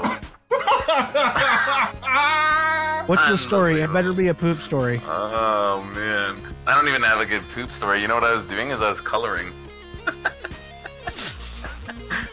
By your silence, I could tell you're pleased. Yeah, this doesn't have to go in the show, Kyle, if you make it this far. Just no, I think. Oh no, this is going in the show. But I'm using my executive decision.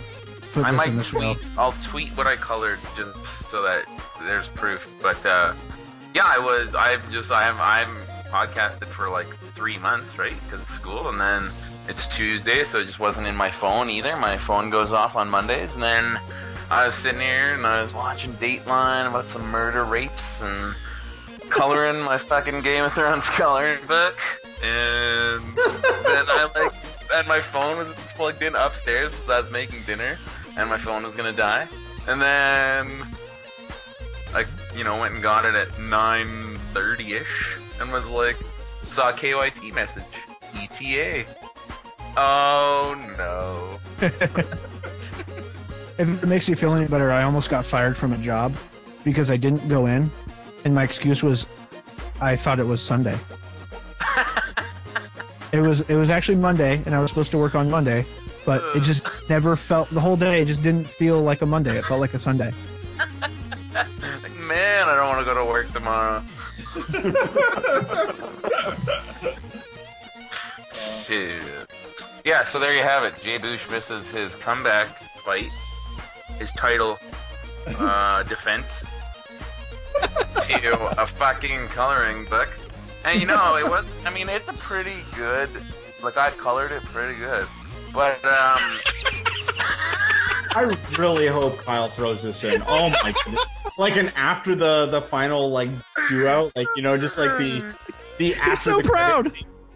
Oh, like, man. It's pretty good. It looks pretty good. But you know what? It's not even like Starks or the Lannisters. It's like a pretty minor house that I was coloring. Can I ask what media you were using to color? Like, are you using crayons or pencil? Pencil crayon. Okay. A little shading, yeah.